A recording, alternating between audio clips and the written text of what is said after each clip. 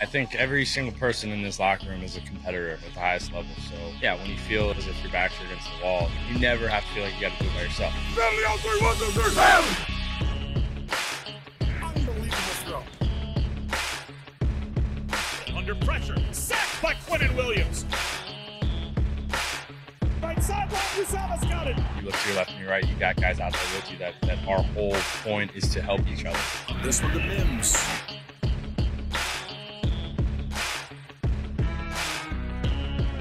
That's Corey Davis climbing the ladder.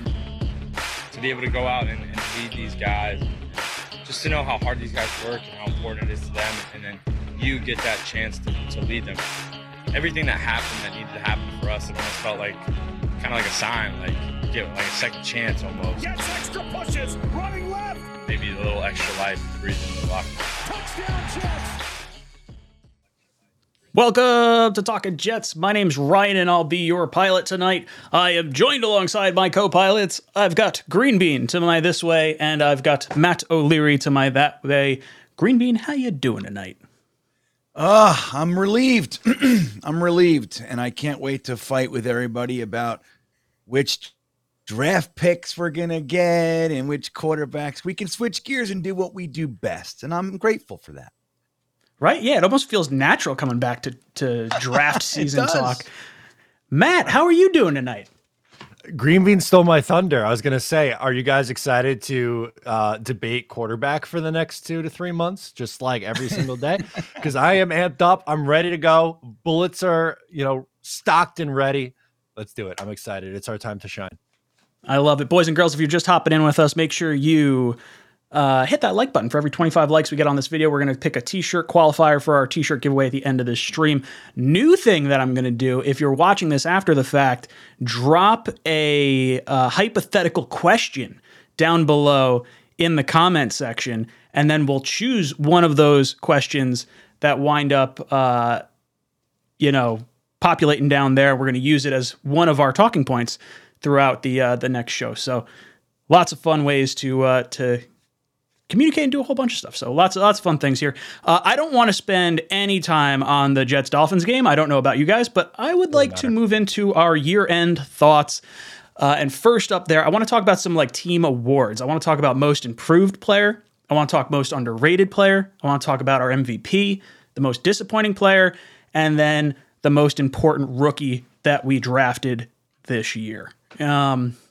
So let's do this way. Let's break it down by each particular spot. So let's talk about most improved. Matt, I'll throw it to you first. Do you have someone in mind that you would consider to be most improved? Yeah, I definitely do. And I think maybe a little outside the box, or maybe I don't think you guys are going to go in that direction. I'm going to be happy about that. Or I'll just say exactly what everyone's thinking, which is also going to be really funny. But I was going to go with Quinnen Williams because he went all right. Steal green beans. I did. Because he was with him. It was never an issue of talent. We knew the talent was there. He just couldn't consistently do it. This year, he was a stud week in and week out consistently, which is exactly what you wanted to see from him in year 4. So that's why, to me, Quinnen is the most improved.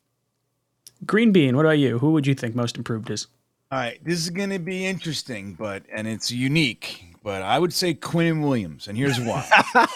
Sorry, Green Bean. Okay, cool. You know what? I do think that, I think it's really nice. He's been improving every year. If you look at every year he's improved. This was the year he was a big stud. But let's switch it, and very quickly, I'll just say, what about C.J. Mosley, huh? He was kind of, embattled a little bit. He had the injury, then he had the COVID thing, and last year he was good, but this year, and granted he's had his clams, right? He's had his bad moments, but overall, man, he's an 8 to 15 tackle a game guy. He's all over the place. I think if we get him some consistent help in the linebacking core, like a real stud. Now, Quincy Williams is nice at times, but a real stud next to him, I think, C.J. Mosley really came on, and I was happy to see it. Ooh, so I'm going to do a hybrid of both you guys. I'm going to take a Williams brother, and I'm going to take a linebacker. I'm going to say Quincy Williams was our most improved player this year. Going from last year to this year, I was way impressed with Quincy Williams for this season. If there was one of the 3 linebackers I want to bring back, he would be the one. for me because he has the upside and the age working with him as well. But overall, I think there were a few guys we could name. Quinnen was definitely an outside the box one that I was not thinking of, but makes perfect sense. And I like the CJ Mosley one that Green Bean brought up as well. Guys, we have a poll question in the live chat. Which trade would you prefer? There's 3 options in there: Lamar Jackson, Aaron Rodgers, or DeAndre Hopkins. You guys can choose on a trade in the live chat. I want to jump over real quick, then we'll go back to these awards. Let's go into some super chats real fast. James says, sad how last time I saw a Jets playoff game, I was in kindergarten. The next time I watch a Jets game, I'll be a senior in high school. Also, Matt, screw Correa. Matt, you want to respond? Yeah, I do. Maybe my spin zone is maybe the medicals were really just that bad and the Mets backed out. Talking a little baseball here on the Talking Jets panel, things you love to see. Yeah, Mets talk 24/7, right? That's all right. Blitzcrew drops in, says, most improved Quinnen, most, let's see, what was that one? I gotta bring it back up now because I don't remember. Most underrated was Huff, MVP Brees, most disappointing Zach, most improved player, most important rookie, is that what that's what it's supposed to say. Sauce, very good list, Blitzcrew. I like that list a lot. Let's see. Let's pull back up our awards. So now let's go over to most underrated. Green Bean, I'm going to start with you on this one. What do you think? Who do you think our most underrated player would be? If you need a second to think about it, I have one queued up. No, I'm going to go with Bryce Huff, man. I think that he's looked at as a guy that can only play situationally, and maybe that's the case, but I think we're selling that guy short, man. When he comes on the field, he's instantaneously noticed. And maybe that's because he's playing 9 snaps a game or whatever. But, man, I think if anybody's earned a little bit more of a look, maybe some expansion of their role, I think it's Bryce Huff. That guy's something else. Ooh, Matt, what about you? Who would you say is most underrated? Yeah, I was going to go with Bryce Huff, so now me and Green Bean are even on that one. And I don't know if it was this. I'm going to blame the super chat plant. I think that maybe sparked the idea in his head. I was going to go with that direction no matter what. But anyway, I'll change it up, and I'm going to end up going with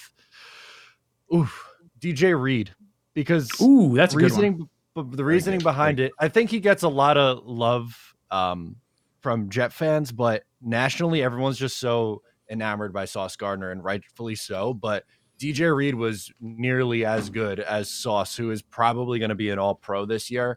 Reed was excellent, so I think we need to show him some love. Yeah, I think for me, those are both great answers, by the way. I'm going to go underrated. I'm going to go Legatron here. I'm going to say the special teams kicker. He was our only way of getting points the back half of the season. We finally have a kicker figured out. I do want to bring him back for next year, and he's got a monster kick. The kick he made, I want to say, was it Buffalo in the snow and rain? It was like a 58-yard kick in the snow and like rain and sleet and stuff. Like, incredible kick. I don't know what his percentages overall on the season, but I don't care. I trust him to, at least have the leg and within a reasonable deviation to make the kick, from almost anywhere on the field. So I really like that. Before we jump into more underrated, awards, Scotty dropped in. Scotty says, Matt, how low on Quincy before the season? Matt was low on Quincy before the season. Feel the same, different? He's curious to know. Thanks for a great season on content, Ryan, Greenbean, and Matt. So, Matt, he wants to know if you are still low on Quincy Williams. I'm going to say lower than most, but he was a lot better than I thought he was going to be this year, and I think is a fine player. He can absolutely be a starter. I still think I prefer Quan Alexander over Quincy Williams. And if I had my choice, I know that the age does play a role in it, but I would prefer to bring back Quan because I think he's better in coverage than Quincy. But Quincy was more consistent last year. This year versus last year. There were still some moments where there were like the highest of highs and some not so great moments, but I feel like it didn't fluctuate as much as it did last year. Green Bean, any thoughts on Quincy Williams this year compared to last year? Well, I think he's obviously improved from last year, but I gotta be honest. I really do like the player, and I think again he's improved, but I don't think he's a very good starting linebacker. Like, he leaves a lot of plays on the field. He gets burned a lot.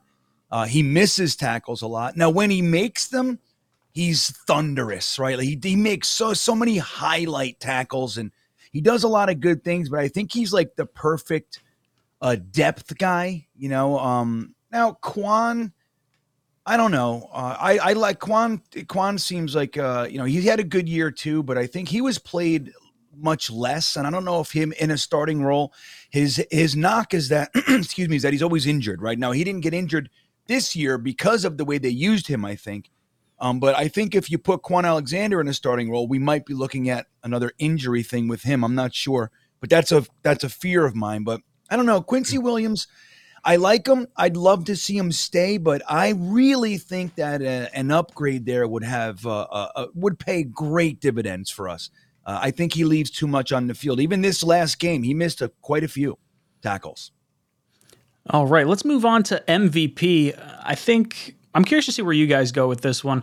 I'm going to roll with Quinnen Williams, just the easy one, take it right off the top. He played the entire season. We saw just how critical he was to our defense when he came off the field for a few series, and I think we should pay him. I think he should be the highest paid defensive tackle outside of Aaron Donald. I want to give him $22 million a year on a 3 or 4 year contract. That puts him at 28, 29 years old when he can get a new contract, which is where Leonard Williams, Chris Jones, and Aaron Donald are all kind of sitting right now age-wise. So for me, Quinnen Williams. Matt, your thoughts? Yeah, I would say Quinnen as well. Just if I'm going to actually, no, I'm not going to throw another name out there because I don't want to steal Green Beans if he has another name. So I'm not going to even take that risk. I'm just going to copy Ryan and say I was also going to say Quinnen Williams. They needed him to take that step up, which he did. So he's getting most improved then MVP for me. Ooh, I like it. Green Bean, your thoughts on MVP this year? Well, if we look at why we didn't make the playoffs, the most valuable for that Smart. is Zach. Zach.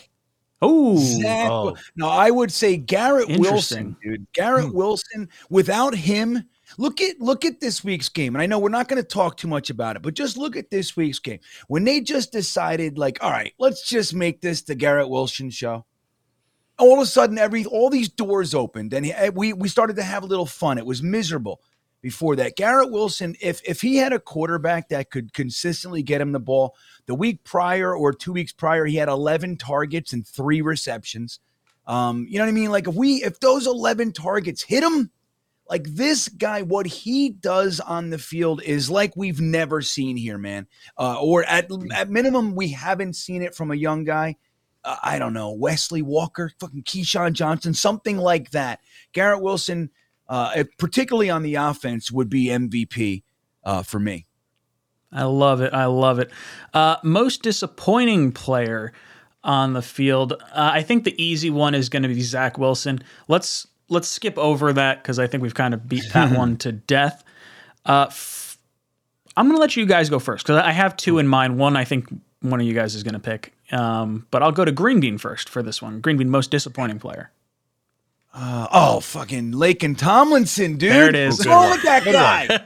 What happened That was to the him? one. Dude, I mean, it's so bad. It's like you have to wonder if it's just like Jetsitis. Like, we've done that before. We've grabbed great players at their position and they've come here for a minute, sucked, left, and went on to have decent or continued their great careers. I don't know, man. I mean, he definitely had it down here. He had his games, right, where he was solid. A couple that were even what you could call good, but by and large, he was an absolute whiff. You know, he was just so bad at times. And when we're talking about things like Zach Wilson and, the disappointment, like it doesn't help when the vet on the line, the big free agent offensive lineman that you brought in, that all of us celebrated. Let's be real. Don't revise history. We loved it. 99 and 44, 100% of Jets fans said, yeah, that's the fucking guy, blah, blah, blah.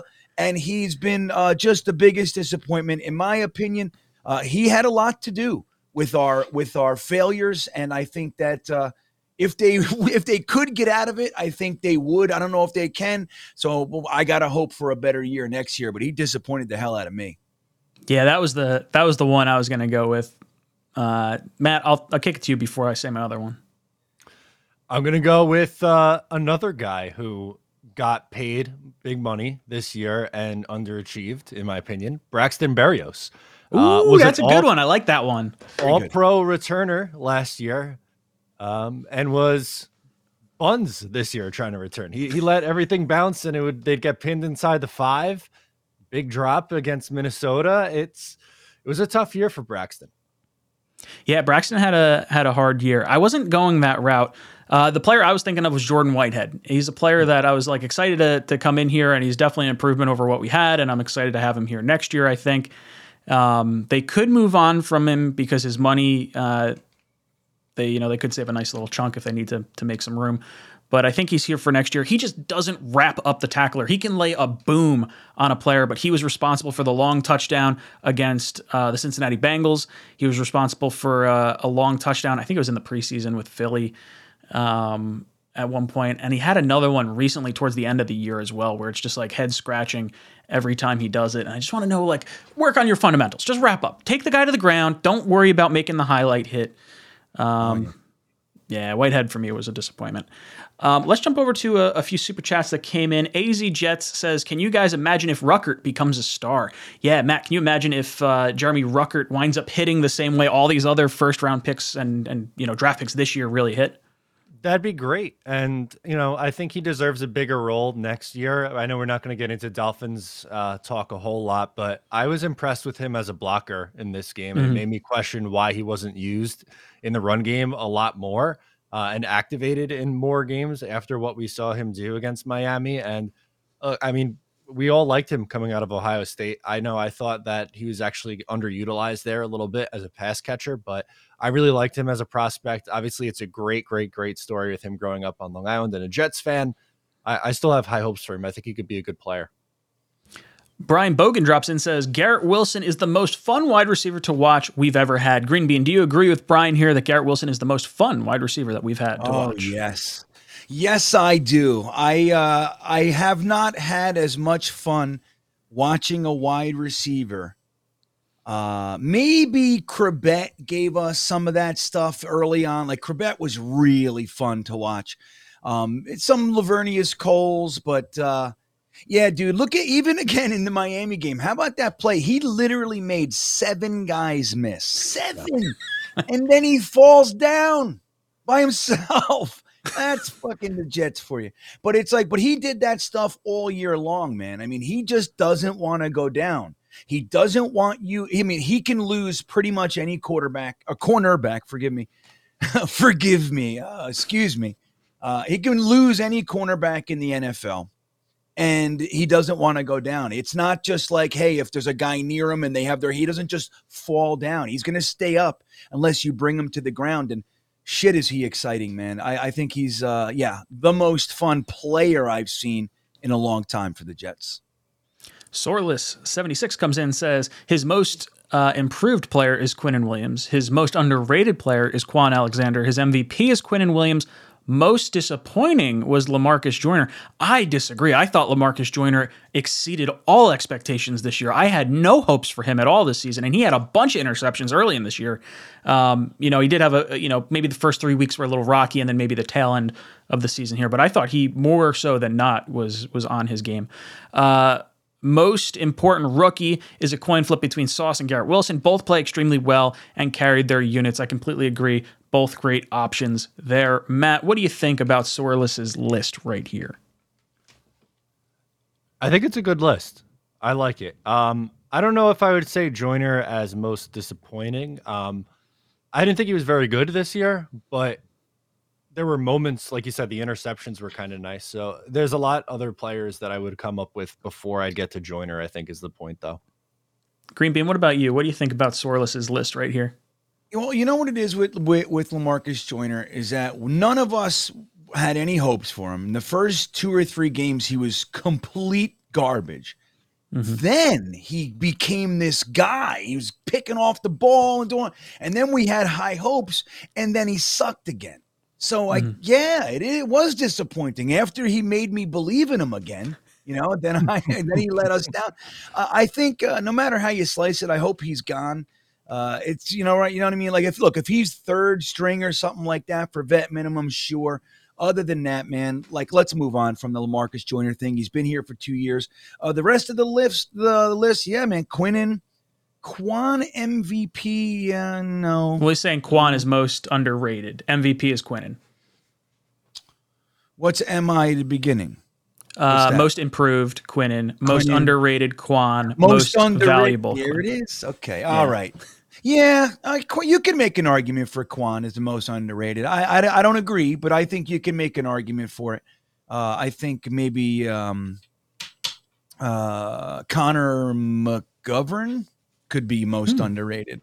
I think he's one of them. But I think it's a decent list. I don't agree with all of it, but yeah, there's an argument to be made. Let's go into our final category here for awards. Most important rookie. Now, this could take on any number of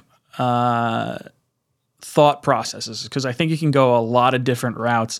I'm going to start this one. I'm going to say Sauce Gardner. It set the tone early on. The New York Jets passed on the edge rusher that everyone thought they should pass on, that everyone thought they should grab, and they rolled the dice on a corner when everyone said that Robert Saleh's defense could not and should not go through the cornerback position, and I thought he brought a swagger to the defense that we haven't had in a very long time. He's marketable, which I think is fun. He was Pro Football Focus's highest rated corner this year, which I think is really fun to actually have a guy that the rest of the league looks forward to and has fun watching. 6'3", the dude looks like an alien.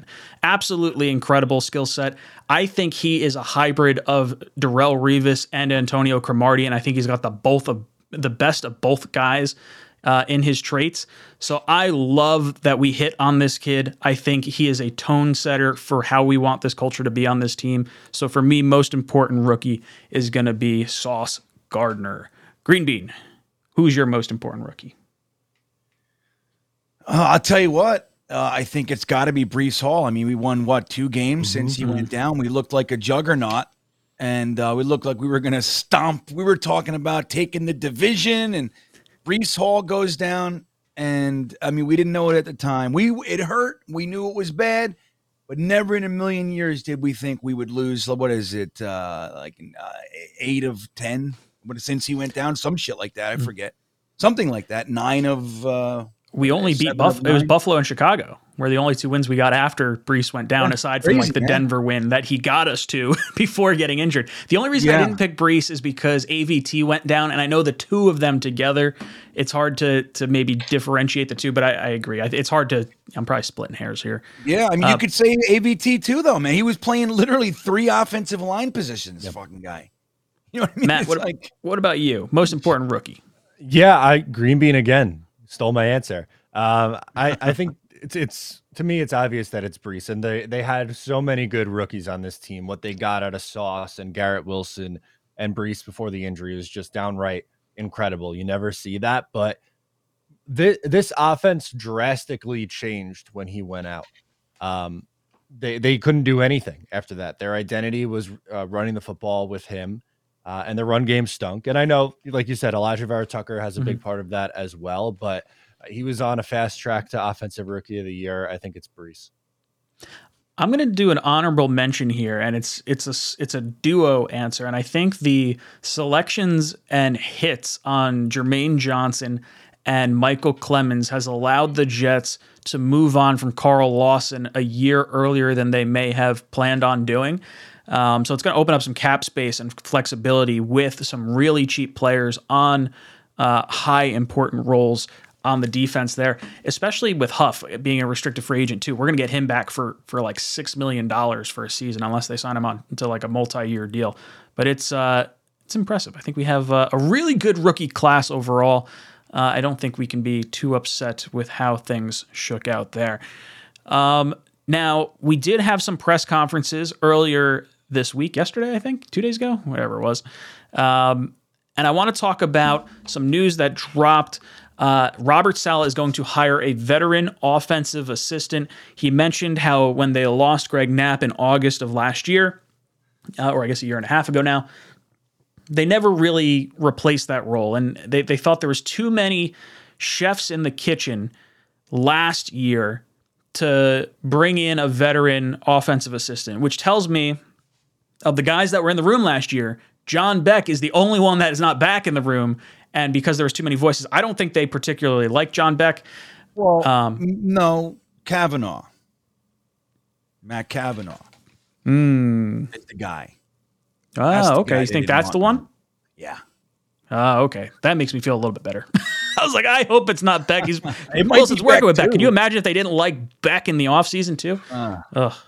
But yes, they're going to bring in a veteran offensive assistant, which is, the nice way of saying, hey, I don't want to fire my buddy Mike LaFleur. I don't think, there was a large portion of the fan base that did not want to fire LaFleur. I would say majority probably wanted to move on from him. But I think any sound Jet fan looked at the offense and could determine that the quarterback was more so the issue than the offensive coordinator overall. And I'm happy with how this is kind of looking to shake out. And I would look at guys like Nathaniel Hackett.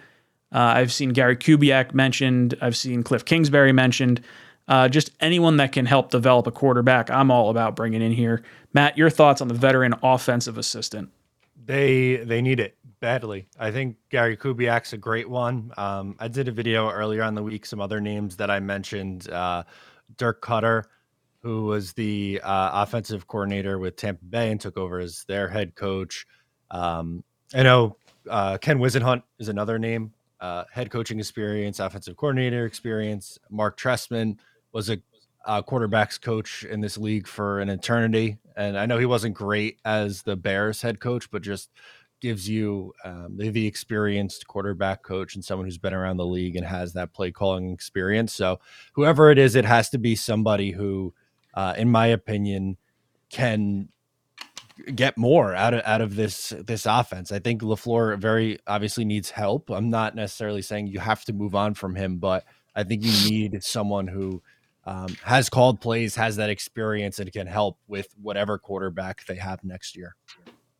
Green Bean, what about you? What do you think about this veteran offensive assistant that they're going to bring in?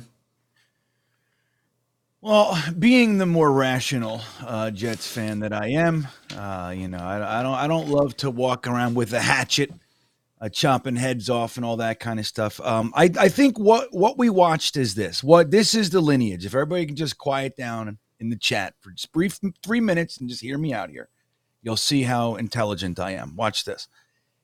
What we saw was an offensive staff created with a specific design, right? We saw young, hotshot, rookie kind of offensive minds, LaFleur, Calabrese, and we saw the vets. We saw John Benton, and we saw Greg Knapp. Now, we lost Greg Knapp, who was responsible for the quarterback and the passing game and the whole thing. Now, they waited a month, respect for Greg Knapp, and they brought in the best that they could find out there at the time. It was actually a great move, but he was retired. It was Matt Kavanaugh. He's a former Jet. He's been an offensive coordinator in the NFL, quarterback coach for 25 years, whatever. So it was a good get. They didn't like him. Just like you said, Ryan, like when they say we wanted less voices in the room, if the voices were all in unison, if they were symbiotic, then they don't need to remove one. They would be like, we're working so well together. What that means, the translation is we need to get some fucking guys off this damn staff, right? There was a lot of maybe arguing or disagreeing or whatever. So they get rid of Kavanaugh and they figured, you know what? It's the second year with LaFleur and Calabrese. They had Calabrese run the offense at the Senior Bowl. He looked really good. And it didn't work. Okay, they were overwhelmed. They failed in their development of Zach Wilson. Who knows if he could have been developed or not? But either way, they were tasked with it. The number 2 overall pick, they failed miserably. And then when you add on top of that, the offense looked inept. The decision making, just really confusing play calling and stuff like that. Unable to score touchdowns and all that. So now we're at the place again we're like, okay, we did it this way. We had a death in the family, the whole thing. We tried it to see if these guys can handle it. They don't, or they can't. And now they're going to go out there and they're going to bring in the original plan-esque type of thing, maybe a Kubiak. But Matt mentioned one that I like, Whisenhunt. I was actually talking about him earlier today, interestingly enough, with somebody. But we just got to make sure. People are saying Kingsbury. We got to make sure that it's not a guy. You remember, like when the Cleveland Browns made Freddie Kitchens the head coach, and then they went out and hired Monken, and they were like they were totally different schematically. And it's like, why? And it didn't work. And you got to be careful of that. You got to bring somebody in that is going to be of the same ilk. John Benton and everybody else, they can't have to like teach a whole new system. We got to continue, man. There's a lot to be said for continuity and just uprooting it because of this, that, or the other thing. It's not necessarily the right move. I think they bring someone in, take some of the heat off of what LaFleur is responsible for, and we'll see if that works. And if it doesn't work, then everybody needs to go. Then they suck. You know what I mean? But we gotta do it this way, and I think it's the right move. Good stuff. Let's pull that down. We'll go up to some super chats real quick. Tony says LaFleur has proven complete incompetence. Yeah, I mean we've beaten it to death. Upset about play calling, but I don't think it's complete incompetence. I think it's just partial incompetence. It definitely. Now, Tony Alexio, Ryan, I'm gonna venture to say, as much as I love you, Tony, Strevler Tony, we call him. How many times have you spent an hour or two watching the All 22 and checking out what the plays really? If you haven't, then I get it. If you have, everybody I talk to, it's not that I love LaFleur but there's a lot of plays being left on the field, man. The play designs are working a lot more than we think they are. So it's not complete ineptitude. Completely agree. Brian Bogan comes in, says, no offensive coordinator would have success with bottom 5 quarterbacks. Yeah, I think that's important to kind of consider, too. The quarterback on the field has plays a huge factor in how successful you are as a coach. So, yeah, no OC is going to be winning with bottom tier quarterback play. Although it's one of those chicken or the egg situations where it's like, okay, did the offensive coordinator develop the quarterback or build a system around the talent that he has on the team? And I think that's where maybe some Jet fans are a little more irritated with LaFleur, because it feels like he's not using all the talent to their fullest potential, most notably with Denzel Mims, Elijah Moore. And then you can argue maybe, I guess you could argue Zach Wilson, right? Like if you don't like the offensive system and how we're using him. Blitzkaroo drops in, says, seeing how things played out, John Beck may have been on the right track. Yeah, I wonder why we didn't bring back John Beck. If there's like some sort of like NFL rule as far as like the amount of time he's allowed to spend with us. I know like Zach isn't allowed to see coaches in the offseason or team coaches. So I know they have to like kind of dance around that, and we'd have to probably pay back a bunch of money because I'm sure he's seeing a bunch of different quarterbacks. But yeah, look, I think Zach needs hands-on help. I mean, he wanted LaFleur on the sideline with him his rookie year. So I think it's him asking for help and us just not listening. So hopefully we get a senior offensive assistant in here. Hopefully we get another quarterback that can help him, in the quarterback room as well. Matt, your thoughts on the John Beck situation? Yeah, I mean, I think Blitzker has a point. Wilson looked better. The best Wilson's ever looked was the second half of last year. It wasn't perfect, but we saw that there was tangible progress from pre-injury. This year just never got in gear, really, outside of a couple of moments. But I think Blitzker has a point. Matt, any thoughts on, Green Bean, any thoughts on John Beck at all? Well, you nailed it, Ryan. That's exactly why they didn't bring him back. You can't play with that rule. I mean, they got away with it. You know what I mean? Like, so John Beck was Zach Wilson's, private coach, like outside of the NFL. They brought him on to the staff. They had him for, 8 weeks, 7 weeks, something like that. Mm-hmm. And then they let him go so Zach could work with him again in the offseason. You can't then bring him back. You can't fucking, you're not going to, the NFL is going to go, what do you think? What do you think? We're done. You don't see what you're doing here? So that's why they couldn't bring him back. I mean, John Beck, he's got a good reputation out there and it looked good, but John Beck probably doesn't want to be on a staff. He makes more money out there doing his own thing. Why sit there and listen to LaFleur and have to be up for meetings and all? You know what I mean? He could just sit there on the beach and invite guys to his house or whatever the fuck he does. And he can do it that way as opposed to being under the NFL microscope and fans waiting outside the stadium to tell him he sucks. You know what I mean? Like, why do that? Calling out our boy Kevin. Kevin. He's in there yelling at people right now. Kevin, fucking get a grip. What's wrong? I talked to him the other day. He called into the show. He's a I can't call him relatively rational, but he's a grumbler, dude. What he is. Pseudo rational. AP, I understand his frustration. AP14 says, "Thanks for the content this year, boys. Rough year. LOL. Would you trade number 13 to the Bears for Field? I would not. No, Matt. Would you? You'd have to think about it. I mean, that's really bad optics. That's horrible optics. Yeah, it's terrible optics. But Fields isn't a finished product as a passer yet, too, guys. Like, I think it depends on who else you bring in. Not my preferred plan, but I don't know. It's the NFL. Let's get weird. Yeah, I mean, with the Bears owning the number 1 overall pick, like everything's on the table right now.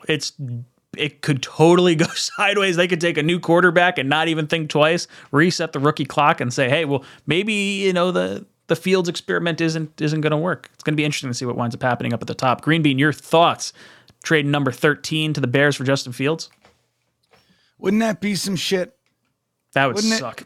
I don't know if you can, dude. If you did that, the optics of that, Kevin would have his cousins outside the stadium with him yelling at him. Oh no, maybe setting up a hot dog stand. But I don't think so, man. I think the way to go is to just go get a guy who's not a kid, who's not going to, Justin Fields, he's still, like, he made that comment. Remember last year, it was somewhere earlier in the season, he made that comment that fans shouldn't be as upset as the players when they lose because they're the ones actually working. Remember that shit? Do you realize what the New York media and fan base would do? We would still be talking about it. You know what I mean? No to Justin Fields. Start clean. Don't trade your pick. Just go out there, sign fucking Aaron Rodgers, Derek Carr, Minshew, fucking Jimmy G. Get one of those guys in here and use your 13th overall pick on a tackle or something. There you go. Green Bean, I could kiss you. Anthony drops in, says, thanks for the content this year, fellas. I was able to take my dad to the Denver game and my lady to the Chicago game in New York. We had a blast at both of them. Good things to come as long as we get it right. Dude, that's awesome. Thank you so much. Always appreciated. The Denver game and the Chicago game, both wins. So we should get you to every single game this year, aside from maybe were you the bad luck that got AVT and Brees hurt, Anthony? Or were you the good luck that got us the win? I don't know. Mystery. Either way, love it. Aunt Jet says, next week, green pretzel emoji. All right, so Jet wants a green pretzel emoji. I can, Aunt Jets, I can make that up. Brian Bogan comes in, says, if Arizona is rebuilding, any other players we should look at? Brian, you sneaky dog, you. It's like you've looked at my pre-made setup questions. Would you trade for DeAndre Hopkins? Green Bean, I'm going to throw it to you first. But let me give you guys a little bit of context real quick, just so we have numbers and whatnot in front of us. So right now, DeAndre Hopkins has 2 years left on his contract and no guaranteed money left. Hopkins, there's the name. No guaranteed money left. If he's traded, his cap hits would be $19.5 million next year, $14.9 million the year after that. The reason they're going to trade him, obviously with the new coaching regime and the new GM that are coming into Arizona, him going to be 31 years old for this next season. They're going to try and accumulate some assets to try and see what they can build up for the future here. And he's going to want a new contract, which means, is he going to be looking for $28 or $30 million a year? Tyreek Hill last year signed a $30 million a year contract. Devontae Adams signed a $28 million a year annual average contract as well. So if it were me, DeAndre Hopkins, I'm all about, cutting Corey Davis, cutting Braxton Berrios. That's like $15 million right there. If you can convince DeAndre Hopkins, we'll fully guarantee your next 2 years at the contract you've already signed, plus maybe a little signing bonus to sweeten the deal, I'm on board. This is a very favorable contract. I think this is exactly the type of receiver that can help a young quarterback or any quarterback that we're trying to attract to come here in the first place, which I think is absolutely huge. If you're trying to attract someone like a Derek Carr, I don't know if Hopkins gets traded that early into the process, or someone like Jimmy G, or do they hold on to Hopkins a little bit later and now they trade him during the draft? It depends when he winds up getting shopped and what it would wind up costing. I think I would go as far as, I don't know if I would do a second round pick. I might. I'll say second round pick for DeAndre Hopkins. Matt, your thoughts on Hopkins? It depends on the cost. I don't think I would go as high as a second rounder. Now, in theory, the idea of a Garrett Wilson, DeAndre Hopkins, and Elijah Moore receiving room is lots of fun.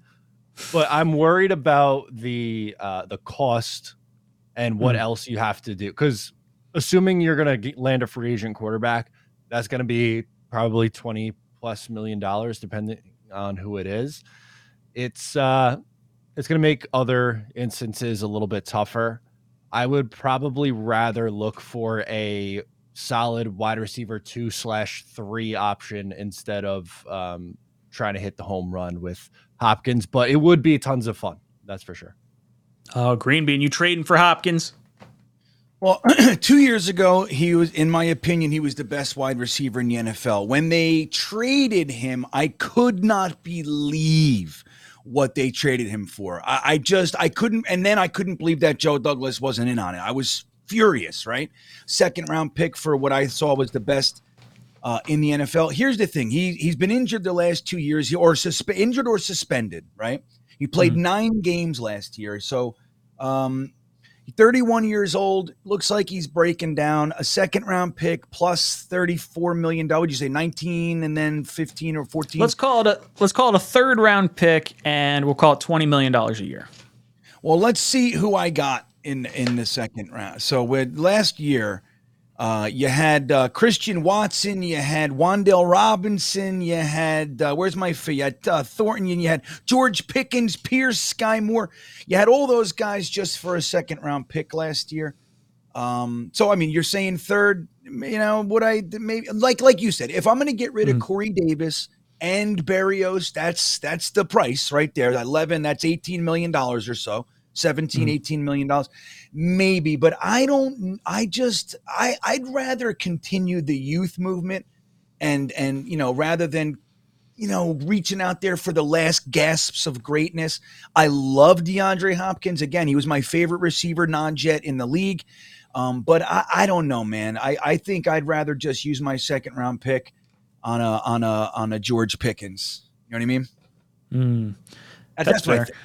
Yeah. No, look, the cheap 4-year contract is definitely worth it if you hit on that over Hopkins. For me, I don't think I'd want to extend him on a multi-year contract, but if he wanted to guarantee these next 2 years, I'd be all about it, because I think above all else, you need to know what you have in your quarterback. Now, maybe they're playing a situation where they're like, hey, we're just going to run the ball. We have no intention of being able to use DeAndre Hopkins, because it's kind of like what we were talking about before the beginning of this season, where it's like, do we have too many mouths to feed? And what winds up happening when those guys don't wind up getting the ball? So maybe that's a situation Hopkins is in. Maybe he doesn't mind it so much at this stage in his career. We'll have to wait and see. Tony drops in, says, we want Baker Mayfield Strevler as a backup. Tony. No, we fucking don't. I was going to say, Matt, what are you going to tell him? Take a long walk off a short pier, my friend. Yeah. Sorry to cut you off there, Ryan. But no, that's totally fine. I'm in the same boat, dude. Pass. Let him have it, Matt. Hard pass. No, Baker He could stay in Los Angeles and back up Stafford for another year, or take over for Stafford if he retires due to injury. I'm good. I'm all set there. Green Bean, what do you think about Baker Mayfield? Well, let's see. Let's say this. Before the miracle game where he was 2 days and you know, I couldn't stand him. I think he's a failure, a flop. I think he's an idiot too. What was with the headbanging thing that he did? You know what I mean? Once you realize you bang, he did it the whole team. Everybody's looking at him like, what are you doing, dude? Stupid. Get out of here. Nobody likes him. He's on his third team in a year, really. I think I'd be disappointed if that's the route we went. I see Baker Mayfield just completely degrading before our eyes in New York with the media. They're going to feast on that fucking kid. And I don't think he's got it he's too touchy, man, for what we are. Blitz Crew comes in and says, anyone on the Cardinals or Rams coaching staff we should be looking at? Offensive line, special teams, and quarterback coaches. I would say the Cardinals, I guess, could be similar. Kyler's kind of that running around style behind the backfield, sort of situational, not situational, but the kind of quarterback that Zach sort of is. I would look at the Rams personally, but I think you're going to see some guys get poached from the Rams as head coaching candidates. I don't know if there's going to be an old enough offensive coach to be considered like a veteran offensive coach compared to the guys that we already have in the room. Green Bean, your thoughts? Anyone that piques your interest as far as Cardinals and Rams coaching staffs? You know what? Can we get McVay to come over here? Can we get him? Sure. Maybe as our quarterback. Right, sure. Assistant head coach. You're on the offensive side, Sal. You're on the defensive side. You Perfect. still got to answer to LaFleur. He's going to run it, of course, but can you just be our quarterback coach? That's what we need, McVay. I don't know. I don't like Cliff Kingsbury. I didn't like Cliff Kingsbury coming out. I knew he was going to be a failure. I was rooting for his failure because that's how I am. I'm a jerk. You know what I mean? When the Jets didn't pick him and we took Gase, that means everybody else we interviewed, I now need to fail for my brain to work. That's how I am, man. So he was a failure in college for the most part. He was fired. And then he was treated like this offensive mastermind. And I don't know. I don't really like Cliff Kingsbury all that much. I don't like his personality too much. And the Cardinals staff, I'll be honest, I haven't really looked to see who's on there or anything. But the Rams, I think anybody McVay touches is worth something. So I'd be happy if they scooped somebody up from the offensive side of the Rams coaching staff for sure.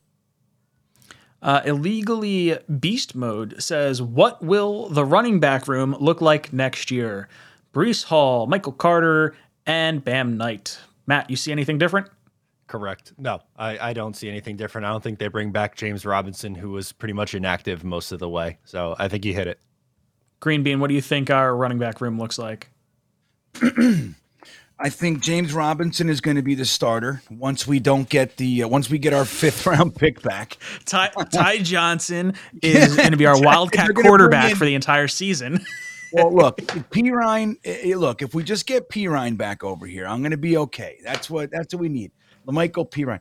Now, I think I'm really hoping Breece Hall is back to his former self. I think the fact that he got injured on the front end of the season bodes well. They did that thing where they waited like 5-6 weeks for him to have surgery. That's like a new tactic. I don't really know what that is, but I'm hoping he can come back because he's the stud, right, of our running back room. That said, I think Bam Knight, Michael Carter with the Ty Johnson chaser, so to speak. I think that would be a real solid room, man. I mean, and they're all cheap, all of them. They're all chump change. You can have a top tier running back room for what it would cost to have one backup.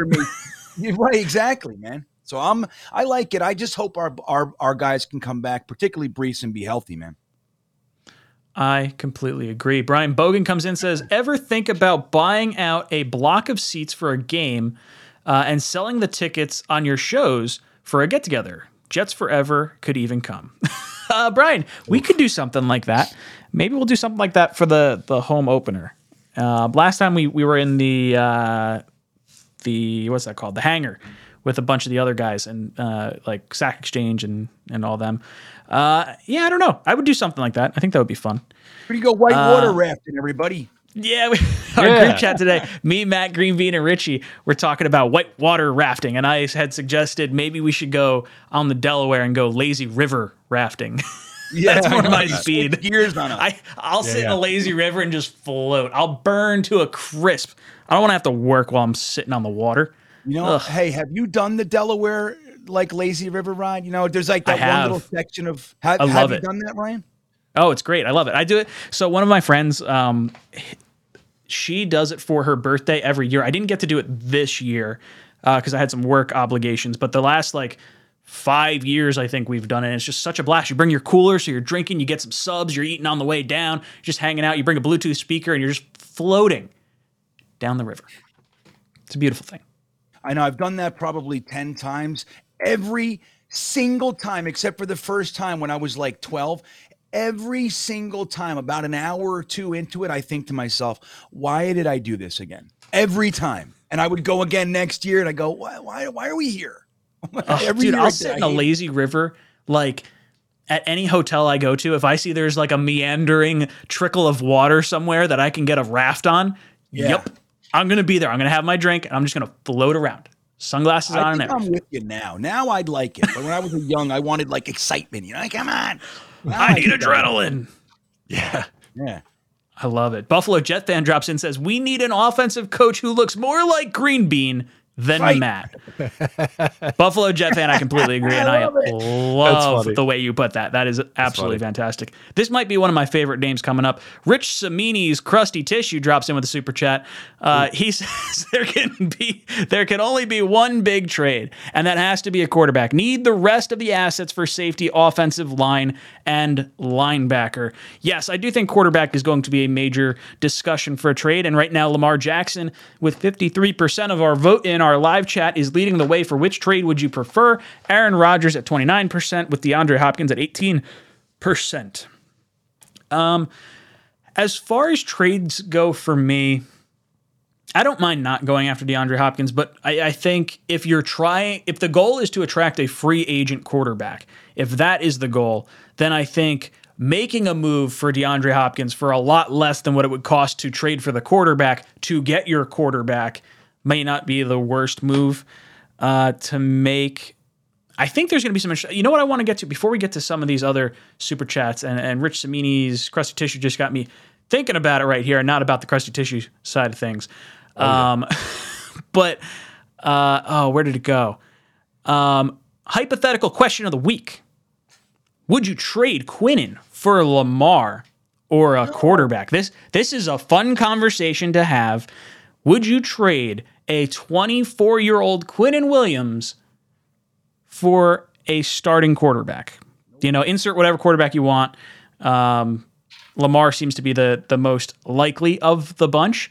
I think you have to pay your own guys. That's where I've kind of been for a while now. For me, Lamar Jackson sitting there at home today watching Roquan Smith getting 5 years, $100 million, $20 million a year guaranteed, knowing that the franchise tag has now been freed up from him to get used on you, you've got to be pretty irritated. So if I'm Lamar Jackson, I think he is going to push for a trade this offseason. The Jets, I don't know what happens with Quinnen as far as a timing perspective goes. Is it more valuable for us to have Quinnen on his current contract right now and determine where all our cap shakes out and then sign him to a long-term deal because we have his fifth-year option already, in control? So we're talking, maybe training camp or July for a Quinnen contract potentially? Or does it make sense to do it first, pay your star player, take care of your own, and then know what other money you have to use the rest of the way out? But then I guess it factors in, is there any situation where you would consider moving Quinnen Williams in the event you did or were serious in making a move for Lamar? I like the idea of paying your own. I would not move Quinnen Williams for Lamar Jackson. Matt, your thoughts? Would you move Quinnen for Lamar?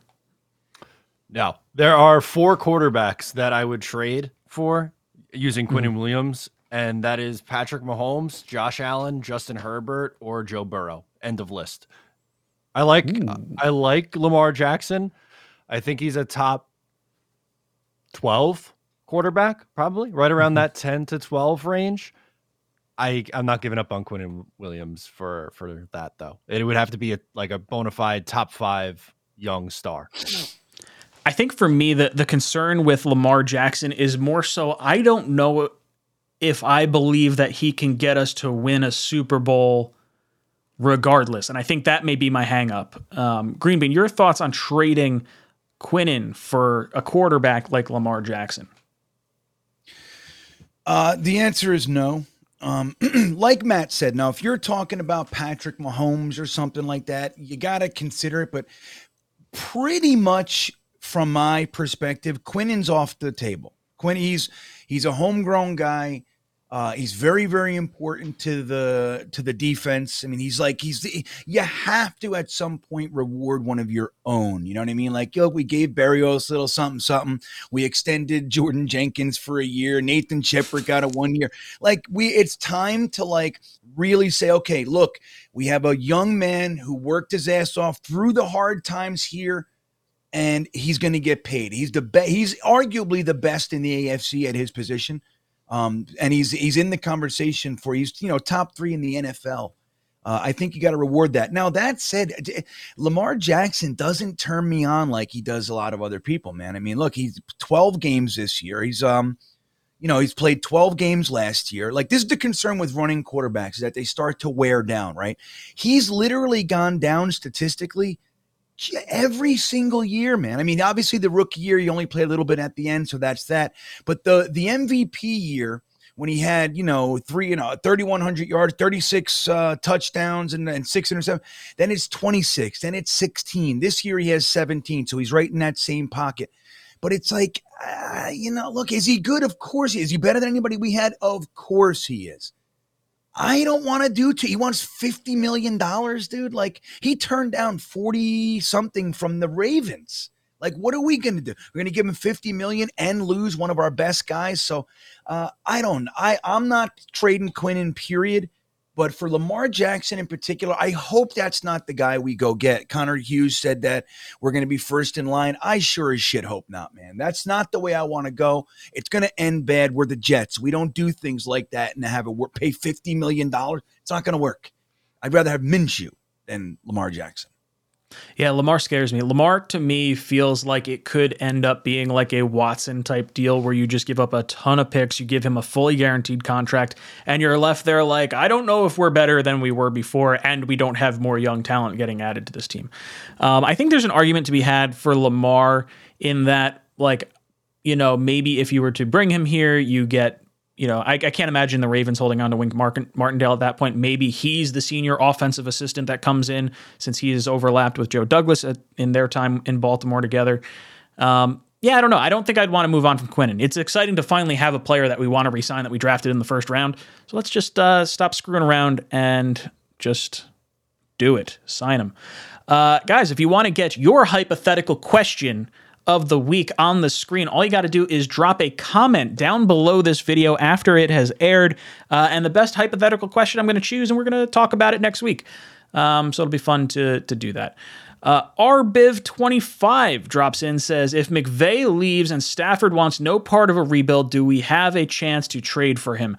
I would not do that. I don't like quarterbacks with a back problem, and I think we have seen the best from Matthew Stafford already. And I like Matthew Stafford a lot. I just don't think I would go that direction unless his contract was probably more favorable than it is, and they would want less picks than I'm sure he can, garner. Matt, what do you think about Matthew Stafford? I will go to war defending these 3 quarterbacks who I think are significantly underrated from this most recent generation. Matthew Stafford is on that list. Tony Romo is on that list, and Phillip Rivers is on that list. Even with my love for Matthew Stafford, I can't do it because, as you said, the back injury. I think he's done. I think it's way, way, way too risky. I think there are other better options. Love Stafford to death. Happy he got a Super Bowl, but I can't do it. Green Bean, what about you? You making a move for Stafford if he becomes available? How old is he again? I'm going to say 2009 draft, right? Yeah. Yeah. I don't Let's see. I don't know. Garrett Wilson, 34. dude. 34. Yeah, I mean, I guess in quarterback years, I don't know. I think just like Matt just said, I happen to like Matthew Stafford. I think he was the best player on some bad teams for a very, very long time. And he was just a really great guy. Never complained. He was like the epitome of a team player up there in Detroit. Went to the Rams, instantaneously took them over the hump to get to the Super Bowl. I think he's on the decline. I don't want to see us go that. Now, if it's just you just sign him and he wants 15 million or something, I'll go, okay, you could talk about that. But for trading and 35, I don't even know what he costs. I don't want to give him. I think he's on the downswing, honestly. Tony says, sign Cooper Rush and Strevler for backup. Tony, I will kick you across the room. You and your ideas tonight. Blitzkrieg drops in, says, not rewarding our guys will keep free agents away. Yes and no. I think the free agents come because we do pay them. I think team morale will get lower if we don't start signing our own. But I'm in agreement with you, Blitzkrieg. DJ Bomb says it's Derek Carr season. LOL. Yeah, look, I want Derek Carr. I'm not ashamed to say that. Juan Medina drops in, says, great show, guys. Dream scenario, trading for Justin Fields. The Bears have the first pick and might fall in love with one of the quarterbacks. GM don't have ties to Fields, and the team needs help. What do you guys think? I would not trade for Justin Fields. I will not trade the 13th overall pick for him. We still need an offensive line. He was getting absolutely abused last year. I would rather go after the free agent quarterback and draft an offensive lineman to try and reset what we have here. Green Bean, again, your thoughts, anything new on Justin Fields? You trading 13 for him? I'm not. I mean, outside of the rushing stuff too, I mean, what has he done? You know what I mean? Like, why? Why is he? I mean, like it's like all he's really done is he's been taken from that platform of like, he's a complete bust. Other than that, he hasn't done anything really. I don't know why we're switching gears for the Justin Fields thing. I liked Justin Fields coming out, and I also think he's going to have himself a career. But again, running quarterbacks freak me out. I'm old. It's just the way it was. In my generation, they wear down fast. They're risky. They're really exciting for a minute, and then they're gone. And I don't want to do all that. I'd rather just go sign Derek Carr or whoever, and then use 13 on a premium tackle or something like that. Justin Fields doesn't do it for me, man. Just doesn't. Matt, any updated thoughts on Justin Fields since earlier? Not really. I don't think it's very likely, nor do I think the Bears should move on, by the way. I've seen a few takes, one from our former GM saying that he would take Bryce Young and trade Justin Fields. I don't think the Bears should do that. Yeah, it's interesting. They have I think for them, what they would prefer is to get in a duel for a trade up with a bunch of other teams and move down one pick with Houston, get their first round pick for next year or something, or an additional first round pick this year, to move down one slot, still get Will Anderson, and then have an additional first round pick. I think that's more so their game plan. But a lot of it really hinges on how this coaching staff feels about Justin Fields. Is he going to be a passer? Do they think it necessarily matters? Because Matt, I'm kind of on that same wavelength with you. If I were the Bears, I wouldn't give up on him, but owning the number one overall pick in a quarterback class that people seem pretty excited about, I think at the very least you have to consider it and leave all options on the table. I don't know, Green Bean. Would you think the Bears should move on from Fields? Was it this coaching staff that drafted him? Like, is this no? Was it? No, it was right. It was the Nagy, right? Yeah. Look, they got the number one overall pick, man. If they really like Stroud or whoever, yeah, I think, because look, it's not every day. You know how hard it is to get the number one overall pick? Look how bad the Jets have sucked for the past 15 or 12 years. We've never had the number one overall pick. Like, that's how bad you have to suck. So it's like, it's not every day that you get up that high. You have complete choice over everything. Now, the only thing I would say is if they do like Fields, if he started to come on and they're jiving a little bit, you also have an amazing opportunity to get that haul that can also be franchise altering. So I think that if they're not in love with Fields, if they see that ceiling, they're like, nah, he's an elite running quarterback, really strong arm, but he's just, he's not the guy. Then maybe they do. Maybe they take the opportunity and look to trade him somewhere. But I don't know who's going to give too much. I mean, he's a risky dude right now. You know what I mean? So I don't know. It's going to be interesting for them. I just can't believe they got it. What's with the friggin' Texans? What'd they do? they flubbed it up. That's what they did. I love it. I love that he went in there and won his final game and they fired him after it. Absolutely love it. Crazy. Everything I want. Lovie Smith's the man. Screw everyone else. He gets because he was the head coach of Chicago, wasn't he? He's like, I'll show you. I'll get Chicago the first pick. Justin Crazy, thank you for the super chat, dude. He says, what is your ideal quarterback room?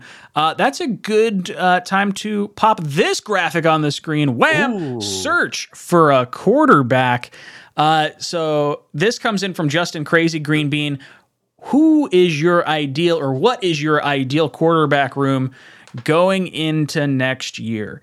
That's tough. I almost want to say my most realistic quarterback room to like where maybe I would want it to be. Most realistic, I think, is Jimmy Garoppolo, Zach Wilson, and a 3rd or 4th round rookie will be our quarterback room next year. I mean, maybe they have Strevler since they signed him to like a future contract or something, but that would be my guess. Matt, what would your ideal quarterback room look like? Or I guess, what would your ideal room look like, and what do you think it's going to be? I think it's going to be Jimmy G, Zach, and Mike White. Ideal. Now, when you take into consideration, see, this is a really hard question to answer because there are, like, in my opinion, Rodgers and Lamar Jackson are better options than Jimmy G and Derek Carr. But when you factor in what you have to give up trade and what you have to pay them, then I feel like it evens it out a little bit more. So I think I'm going to go Derek Carr, Zach Wilson, and a mid-round developmental guy, like a 4th round rookie. Green Bean, what about you? What's your ideal quarterback room?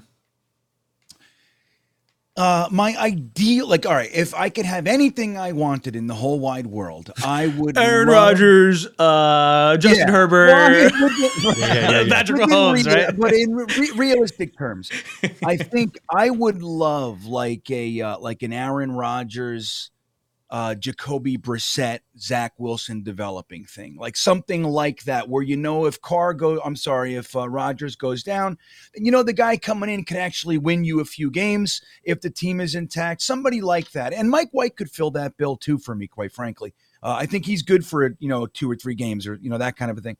But realistically, what I'm hoping for is Derek Carr.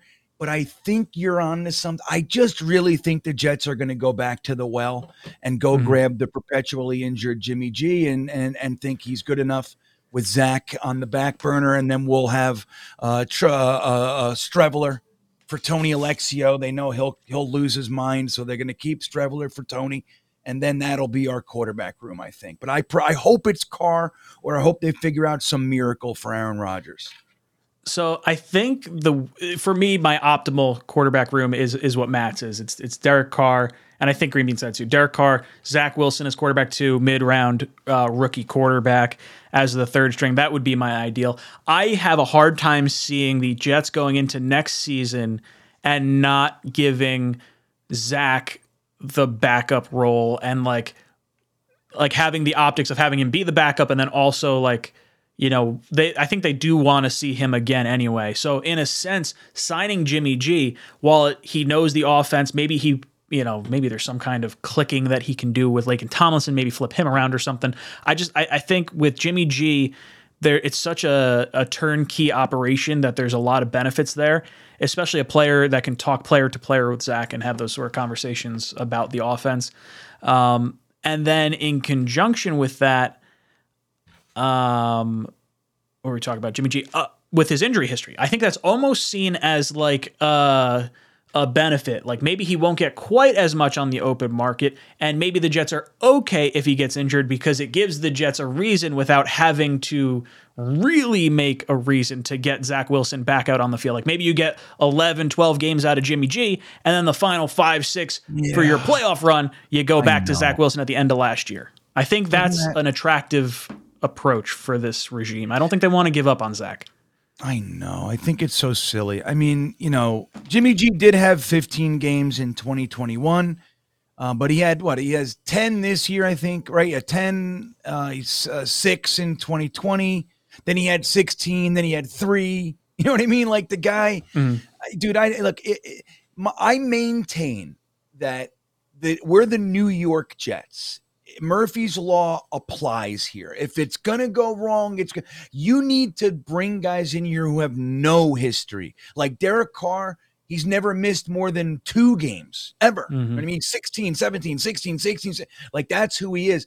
So that's why I like it. Now you bring Jimmy G. He's a guy who gives the Niners 12 games. He gives the Jets 5 games. Like that's how I see it. And I'm damaged, but I seen it too much. And it freaks me out, man. But I think you're right though. I mean, because if you remove our history, like my logic from based on our history, and you just use what you just said, Ryan, it makes a ton of sense.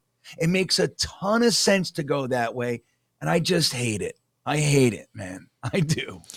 It feels like there's a ceiling, right? Like I think for me, if the Jets were to get Derek Carr, I don't think there's any way you hold on to Zach Wilson at that point. So I think Zach being backup quarterback is probably less likely in that sort of scenario. And I think you probably have Mike White as your backup, and then maybe a rookie that you just sort of hold on to, and you just sort of say, hey, we're going to hit the reset button on Zach. And then Aaron Rodgers is an interesting one to me. Like the other option could be, so Rodgers has a guarantee that's due coming up this offseason that would hit before June 1st. And he can basically dictate what he does. If he retires, the Packers are going to try and talk him out of it because it's going to hit him for like $100 million or something crazy like that. It's like a massive number. Aaron Rodgers himself doesn't want to retire because he's got like $60 million coming to him next year. I think it's $59 million. There's going to be a situation where Jordan Love says, I want to start, it's me or him. And they're either going to trade Jordan Love, or Aaron Rodgers is going to decide to, if he decides to retire, he's going to wait till after June 1st. If he decides he wants to continue playing, which I think he will, I think he may waive that guaranteed money to facilitate a trade based on where he wants to go. I think it's almost a de facto no trade clause based on what he wants to do. And I think getting Aaron Rodgers here, or having Zach sit behind Aaron Rodgers in Green Bay, I think is the best situation for Zach. Like taking the Jets out of it entirely. I think that for Zach's growth as a quarterback, that feels like the best spot for him to sit behind, because you get 1 year from a guy that can win a Super Bowl with this roster. Zach's idle, and then you still get to go back and try Zach again a year later. Matt, any thoughts on Aaron Rodgers at all? Yeah, I think that would make sense. Like for what you just said, you bring him in for a year, you have Zach sit, hopefully learn, and then maybe give him another crack at it with a different vet the following year. And like you said, obviously Wilson really likes and looks up to Aaron Rodgers and his play style. And there was the comp to Aaron Rodgers in the pre-draft process. I think that makes sense. Yeah, and then I think you could also, maybe they bring back White too. Maybe it's White, because you could bring back White earlier. I guess it depends on if Rodgers says he wants to be traded now. Does he get traded prior to June 1st if he waives the guaranteed money portion? Or do we have to wait till after June? I don't know. Greenby, what are your thoughts on Aaron Rodgers?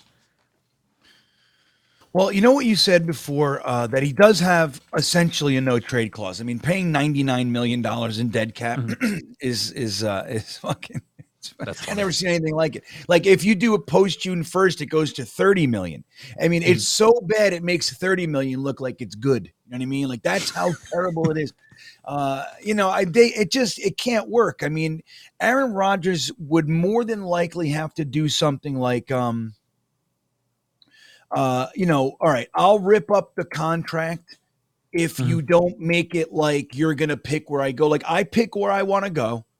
You know, you don't hamstring them with you need 3 firsts or any, you know, some shit like that.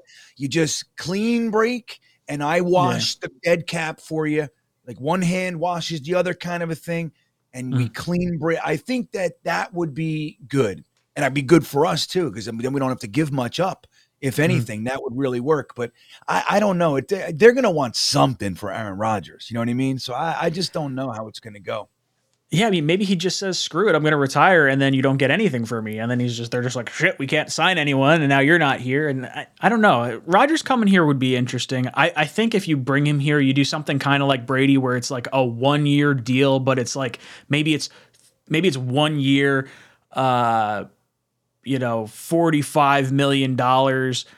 But it's a 3-year contract, so you get hit with $15 million cap hits the next 3 years, but then you can't franchise tag him the year after, so he can go somewhere else if he wants to. Like, I don't know. There's the cap's fake in the NFL. I'm convinced of it. Let's go through some other super chats in here. Mr. Flashy says, one of my favorite players in this year's draft is wide receiver Jalen Hyatt from Tennessee. Would you guys take him in the second round if we let Corey Davis go? Love the stream. Thank you, Mr. Flashy. I don't particularly want to go after a receiver. I know I said I would trade for DeAndre Hopkins. That's, a little different, I think. I would take a receiver a little bit later on, but I think offensive line is just so important. I was talking to Green Bean about this. I would take tackle, center, guard, the first 3 picks in the draft, and not think twice about it. Green Bean, would you go wide receiver in the second round, specifically Hyatt from Tennessee? No, I'm with you, man. Like, honest to God, if the Jets go offensive tackle, center, guard, like in first 3 rounds, I'm going to have 0 issue with it. Good. Overkill this damn offensive line, and let's make sure that we're bolstered. Now, will they do that? Probably not. Wide receiver, I would rather see them get us a nice free safety. You can get a damn good free safety in the second round.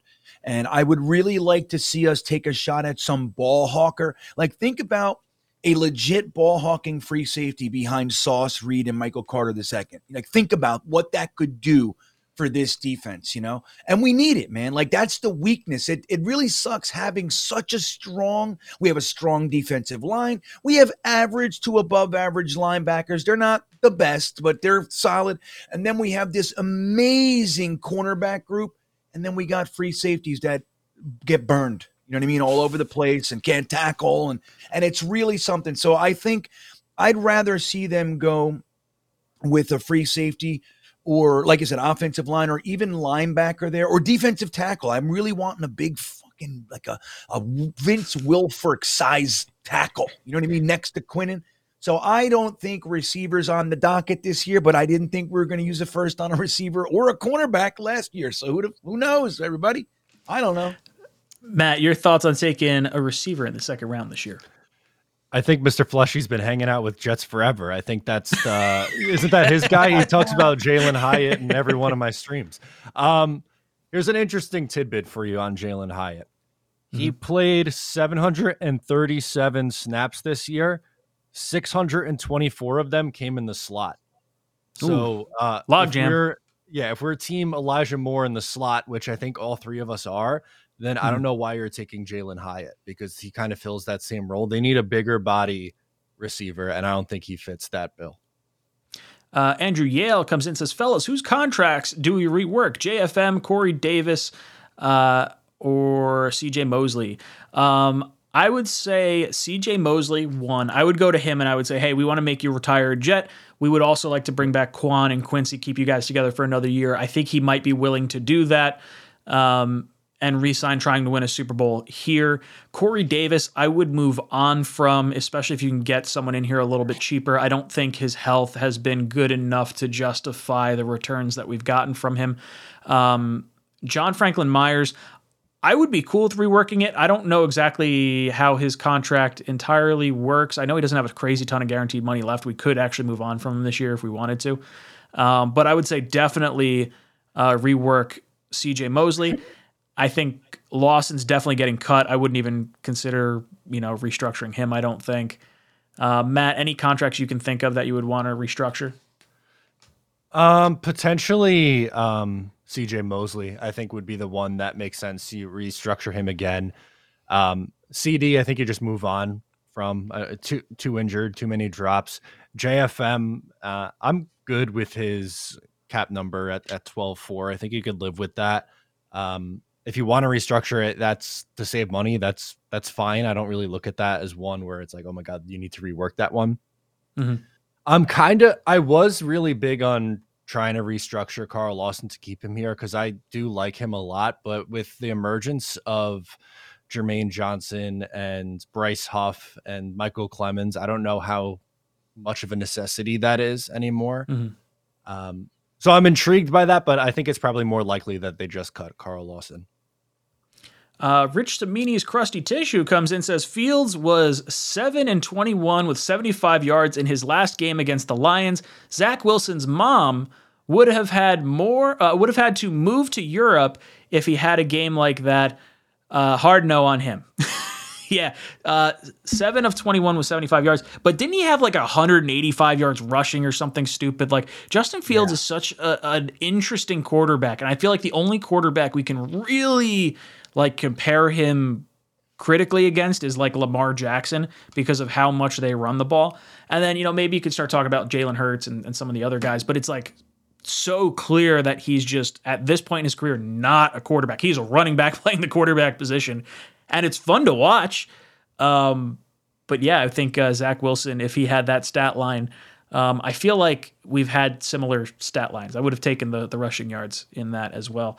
Blitzcrew comes in, says, aren't you worried about Carr in the cold? Blitzcrew, I think he's trying to get me triggered because people are talking about Derek Carr's numbers. He's 0-7 in 36-degree weather or less.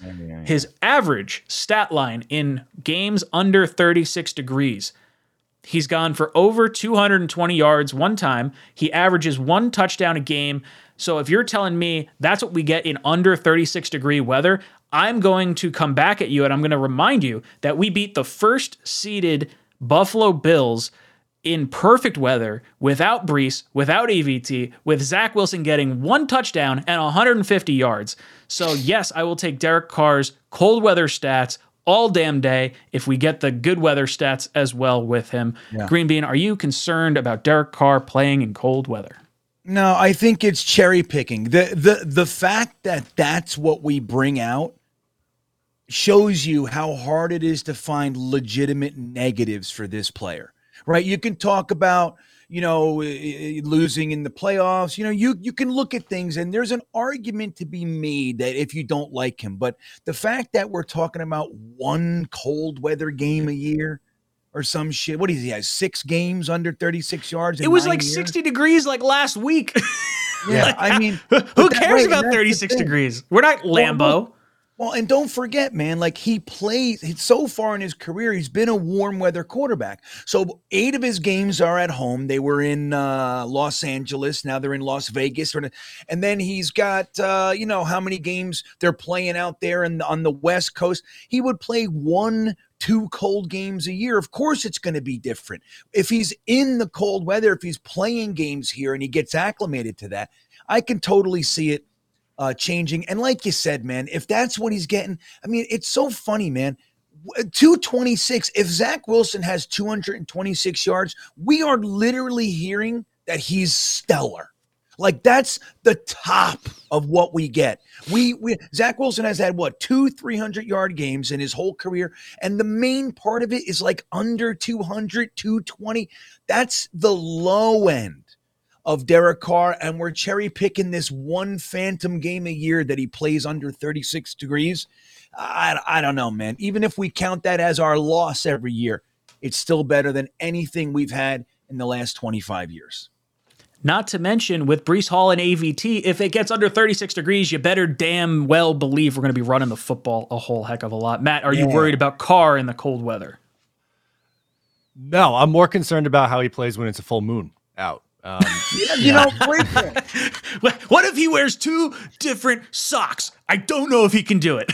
May not work at all. Cold weather, at least there's an argument with cold weather. At least I think, like in the tiniest of I understand where fans come from with this sort of argument. How many cold weather games did the Jets play in this year, though?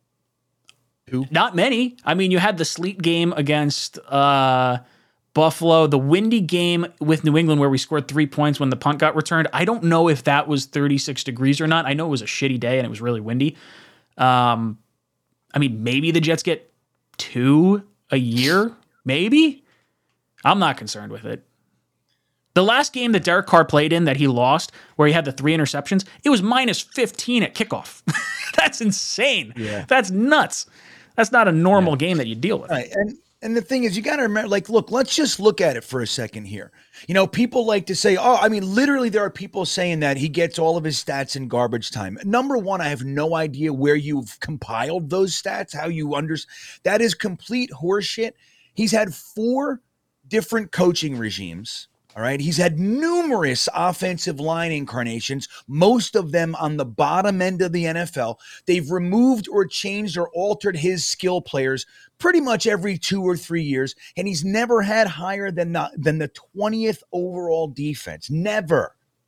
And he's still throwing for 4,000 yards a year, 2-to-1 touchdowns. I mean, it's like nothing we've ever seen for the New York Jets, man. It's the craziest thing. Last year with the whole Gruden embarrassment and the Henry Ruggs stuff, 4,800 yards, 27 touchdowns, whatever the hell it was. I mean, come on. What are we talking about here? It blows my mind that people don't want him. It's crazy to me. Juan Medina drops in, says, would you take a shot on Daniel Jones if he hits the market if we can't get one of the top guys we want? Yes, Daniel Jones would immediately become my favorite option for the New York Jets if he becomes available, which he won't. There's no way that the Giants let him go. I have been saying for a while that Daniel Jones is Josh Allen light, and I'm going to stand by that statement. I like Daniel Jones. I would take him as a Jet. Greenbean, would you take Daniel Jones if he hits the market? No.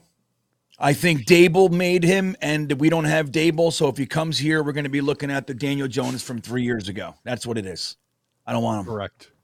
We'll just sign Wink Martindale as our senior assistant once they trade Lamar away. It'd be perfect. Matt, you going after Daniel Jones? No, I'm worried about. I think he's perfect with a guy like Brian Dable. Like he'll be able to run that offense and they'll be fine. But I don't know what he's going to do outside of having that elite level coach and play caller for him. So I'm going to say no. Yeah, it's one of those situations where I don't think he's going to hit the open market anyway, so it's more of a hypothetical than anything else. Brian Bogan drops in, says, New York is also a good market to go for vets if they want to have a follow-up career on Fox, CBS, etc. Yeah, I think Aaron Rodgers would lap up the media in New York if he came here. I think it's going to be one of his premier locations. I think the LaFleur connection is very interesting. If Rodgers likes Matt LaFleur, if there's any contention there, then maybe we're not an option. But I think the New York media is attractive. I think the opposite conference is attractive. You guys heard Rodgers' comments as far as, I'm going to hold on to this jersey when Jameson Williams went up to him to jersey swap. I think that's because he's going to get traded, not because he's looking to retire. Greenbean, you thinking the same way? You know, let me just say this though. I didn't like how he did that to Jameson Williams. You know, like he didn't like say to him like, "Hey man, I'm going to keep this one." He basically said, "No, I'm keeping it."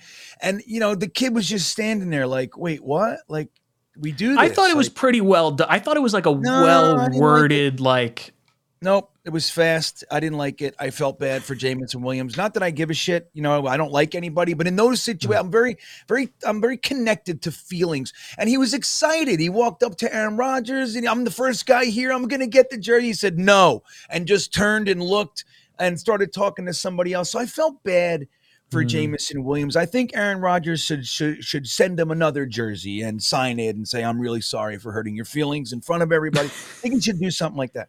But yeah, there's something to it. Why? And why did he stay extra long and say, you know, he was kind of like hanging out for a long time? Like, there's a lot to that. What does it mean, man? What does it mean? Does he know that he's done there? Interesting. Matt, what about you? You think Aaron Rodgers feels like he's done in Green Bay? Yeah, I mean, even to add on, him and Randall Cobb like carrying each other off the field in the tunnel. It was just like a wild scene. And yeah, I think kind of a dick move how he didn't give off the jersey. And in the presser too, Greenbean, I don't know if you saw his post-game comments. He's like, "No, I just think it would be a cool one to give to someone you really care about." Is what I think. I mean, look, I think that's fair too. If it's his last one in Green Bay, like I don't care about Jameson Williams. You're a rookie, dude. Like, I loved you coming Wasn't out it of college, Jamal? but like, It was Jamal. was it Jamal? I thought it was I think Jameson his old Williams. I thought it was Jamal. Oh, I thought it was Jamal Jameson Williams. thought it was Oh, Jameson Williams, Jamal Williams. But isn't that even worse, though, Matt? I think so. this is I the would say kind it's of worse jersey for your old teammate. I thought it was the rookie. I thought that's who was asking for the jersey. Now I'm gonna. It look was at Jameson. That's what people are saying is Jameson Williams in the I chat. think it's Jameson, but either way, like with Matt, what Matt just said in the presser, I think it's the kind of jersey you want to give to somebody you really care about. Yeah. I mean, It's not there's Jameson just- Williams. Jameson A Williams. just division put a- rival you Kid should put Rocks. a It's the tweet last out. time you're going to be on your franchise team that was drafted. Sorry, no, I have no issues with Roger saying this. Oh, was No, Jameson. My bad. Hand up. Jameson Wrong Williams one. just put out a tweet with a tear. Like, why are you hurting? Why are you sitting? Well, Why send do you him wanna- another jersey. Like you said, Green Bean, I think you Yeah, but are. if he perfect. does that, fine. But he didn't. Why don't you show the clip? Where's the clip? You want to show the I clip? don't have the clip. The only clip I have Have is the the clip. offensive assistant one, and I forgot to show it today, so I'm now gonna I just show the had it for clip. no reason. I'm going to get you the clip. Hold on. We'll find it. We'll find it. In the meantime, Justin So Crazy mean. comes in and says, "What do you guys think about the Jets' schedule for next year?" Let me pull it up real quick. Jets have 9 home games with 8 away games, with one of our away games being a Giants home game. So the Jets almost have 10 home games next year, which is awesome. Across the board. 2023 Jets schedule. It'll probably be their opponents. Let's see. Okay. So right now our home opponents, we're playing the NFC East. So we have Washington and Philly at home. Dallas Giants are on the road. Then we're playing Atlanta and what's the other one? Atlanta and Cleveland are our two Atlanta, Cleveland, and the Texans are our 3 weird games, and then we're playing the AFC West as well. So AFC West, NFC East, and then the Falcons, Texans, and Browns. I like this schedule. If we were to say we split our division just for the sake of ease, I think the Jets can beat Washington. I think they can beat the Falcons. I think we can beat the Texans. I think we can beat the Raiders. Beating everybody. I think we can beat the Giants. I think the Broncos, I don't think they're going to be as bad as they were this year. And the Browns, I think they're going to be pretty good with Watson, but I think we have a shot at beating them. I think you see, some wins here on this Jets schedule outside of just the division. I think the Jets could get to 10 wins on this schedule. Matt, what do you think about the schedule for next year? Yeah, Or opponents, rather. they better well get to 10 or 11 wins next year. It would be an embarrassment if they don't. They desperately need to. I love that one of their away games is the Giants. That's fantastic. I love that. It's that's pretty much. Yeah, it's basically like you have essentially 10 home games now. You get to sleep in your own bed, eat your own cooking, all the good stuff that we love. The creature comforts. Yeah, absolutely. But look, there are some tough opponents on there for sure, but we did this last year or before the season started. We were saying, the beginning of the season is a gauntlet. The AFC North in the first 4 games, they go 2-2 through that, end up 7-4, and we were all talking about can't wait to beat up on the Lions, the Seahawks, and the Jaguars, and they lose every single game. So who the hell knows? Green Bay, what about you? How are you feeling about our schedule for next year? I feel the exact same way I felt looking at last year's schedule. Like I'm going to be 100% wrong when the games are actually played on who's good and who's bad. That's what I think. But real quick, I just so you know, I put the link in the chat, in our private chat, and it's about 10 seconds in if you want to do it.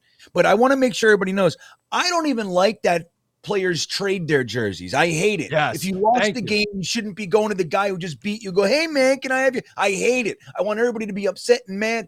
That's what I want. But since they do this, that's why I feel bad. Anyway, but I want to play I think Matt made a great point. The fact that one of our away games is at home, even though it's going to be more Giants fans, the crowd will be mostly like an away game.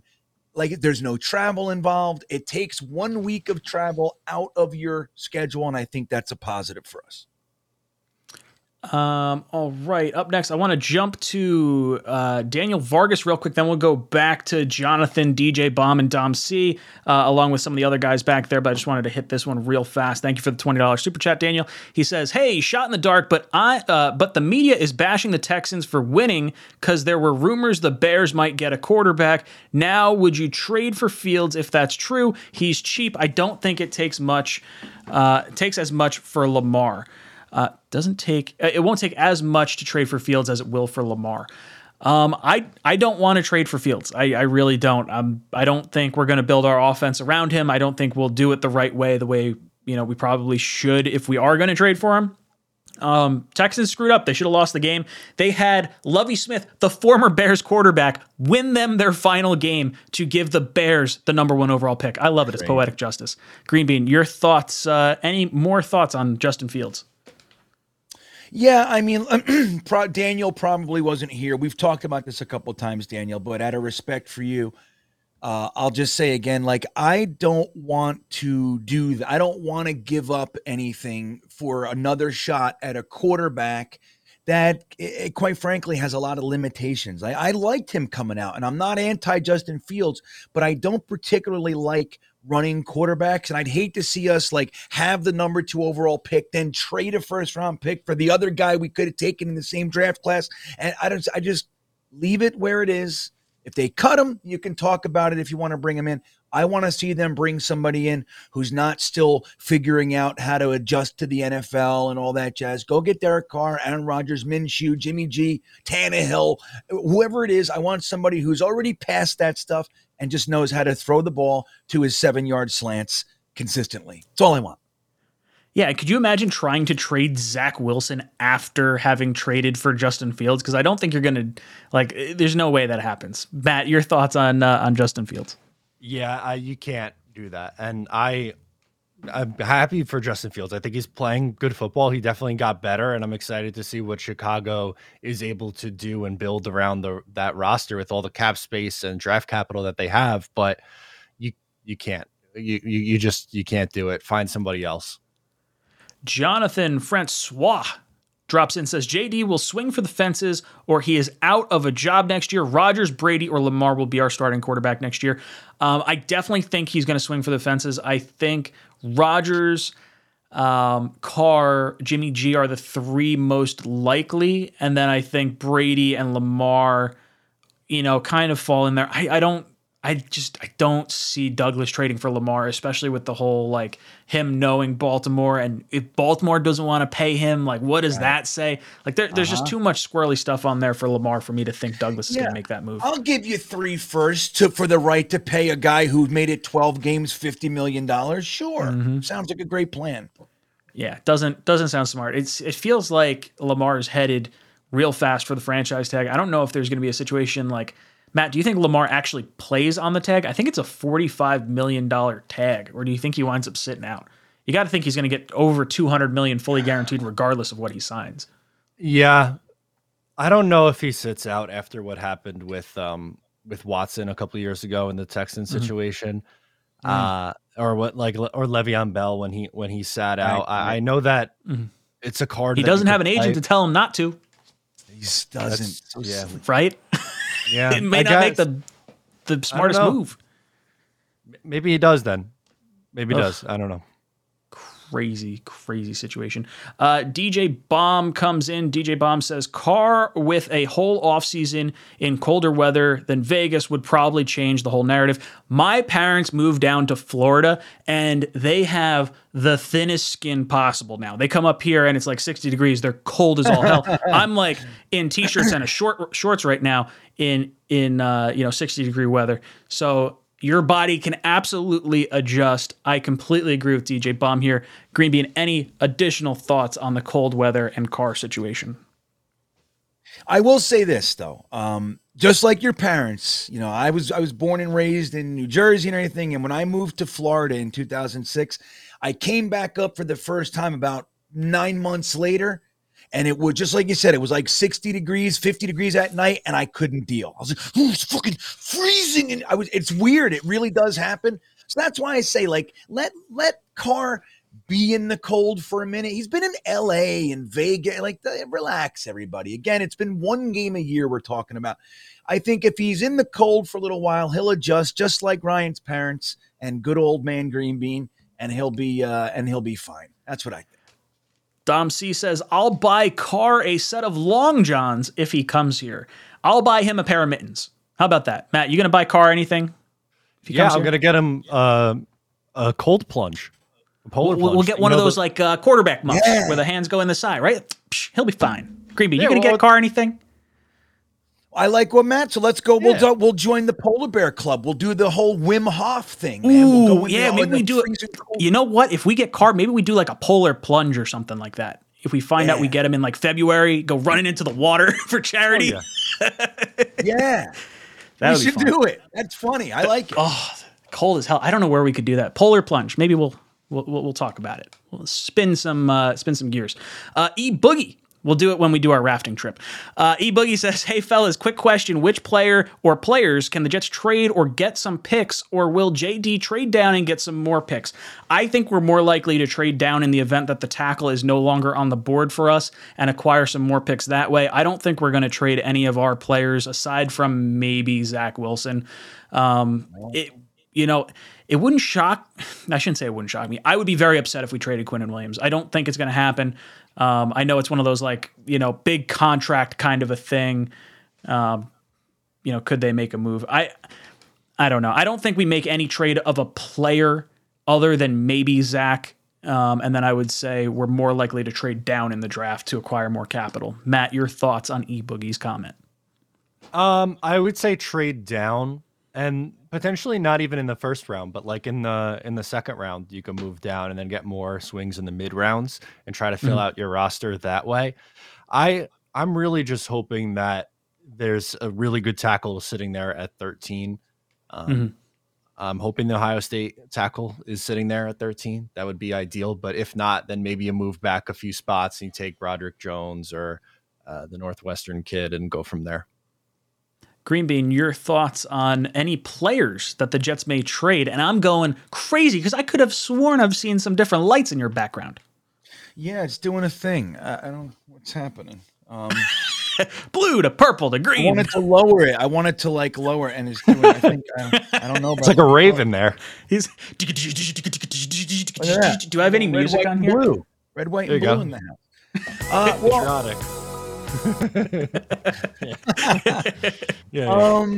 You know what I think, dude? This is what I think, Ryan. I think you're wrong. I think that Elijah Moore is going to be someone that they're willing to shop. I think if we get a third, we might take it. That's what I think. Now, like you said, Zach Wilson, I'm hoping. Now, I know this is far-fetched, but I am secretly hoping with all of my heart that McDaniels wants Zach Wilson, and we can do a Zach Wilson for Derek Carr type of a situation. He's got a no trade, so he has to agree and all that jazz.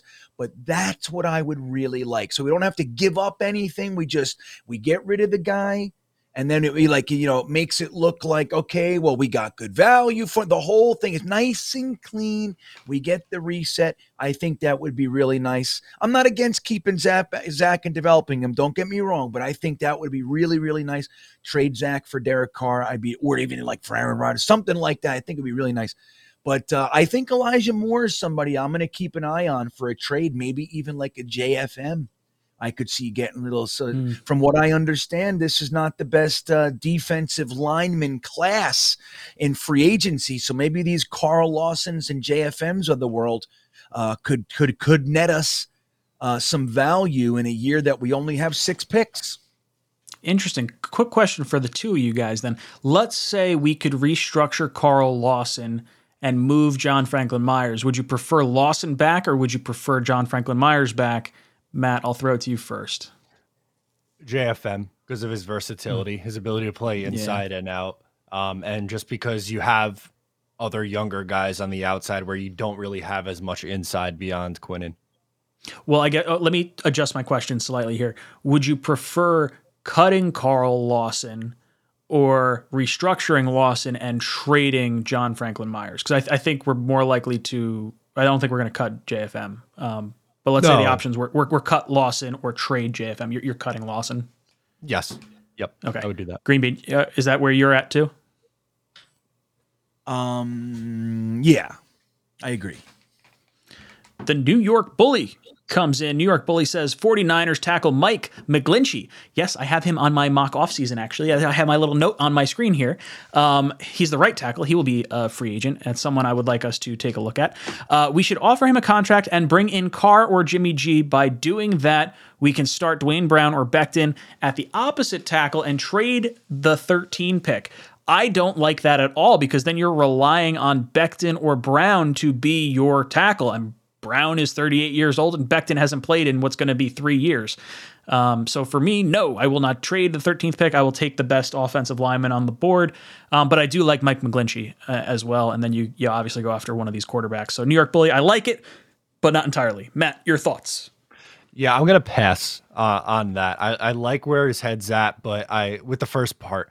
But I think they desperately need to take an offensive lineman in the first round. Kind of like you're kind of back to what it was in 2020 when it was the debate of, oh, do you go wide receiver or offensive tackle? But most people are like, I think you got to go with offensive tackle. That's where I am now. And I think, maybe best case scenario for Becton is a competition with Mitchell for right tackle. But Dwayne Brown's going to be like 40 years old and was hurt this year. So I don't know how you could say like, oh, I'm good with either of those two guys to be the left tackle.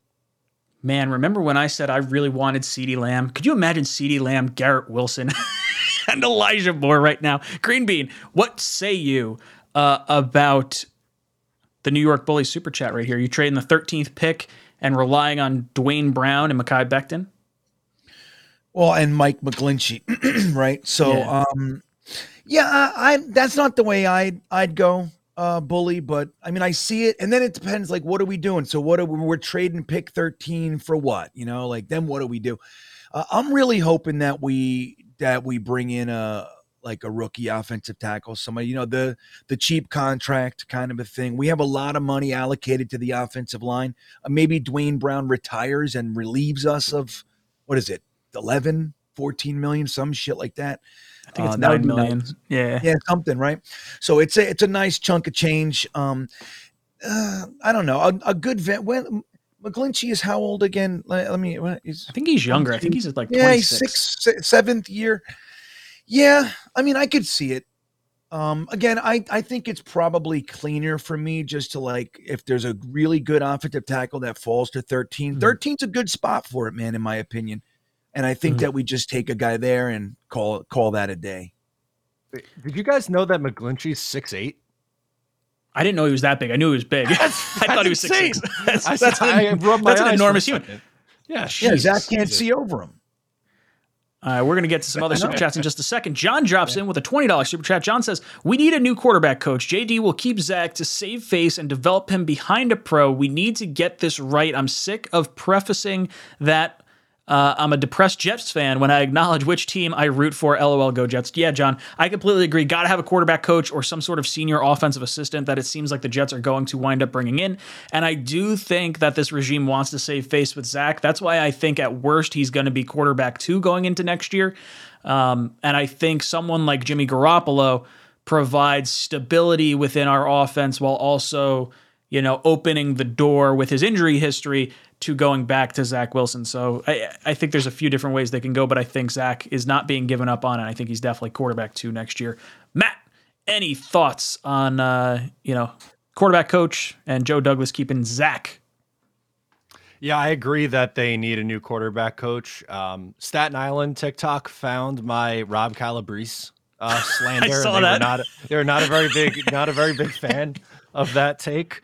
But yeah, I think he's in a little over his head, unfortunately. I think they desperately need a veteran offensive mind to throw in there. And I agree. I don't think JD's just going to, trade Wilson for a 6th round pick. I think he's going to hold him as QB 2 or 3 and sit him behind a veteran and take it from there.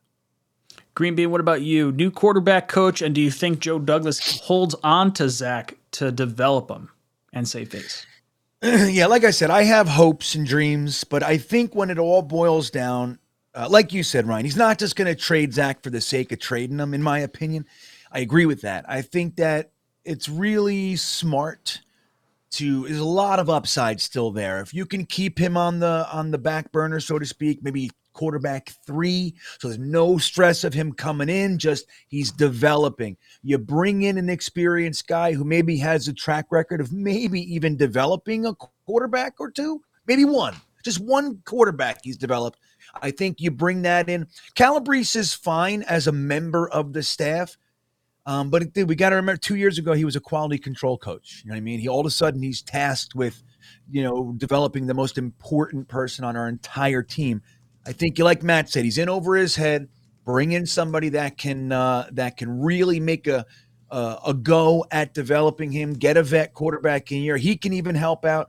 And I think we go that way as opposed to trading Zach just for the sake of trading him. And I think that's probably the best route too. Even aside from saving face, like John said, I think it's also a good way to go too. It makes sense.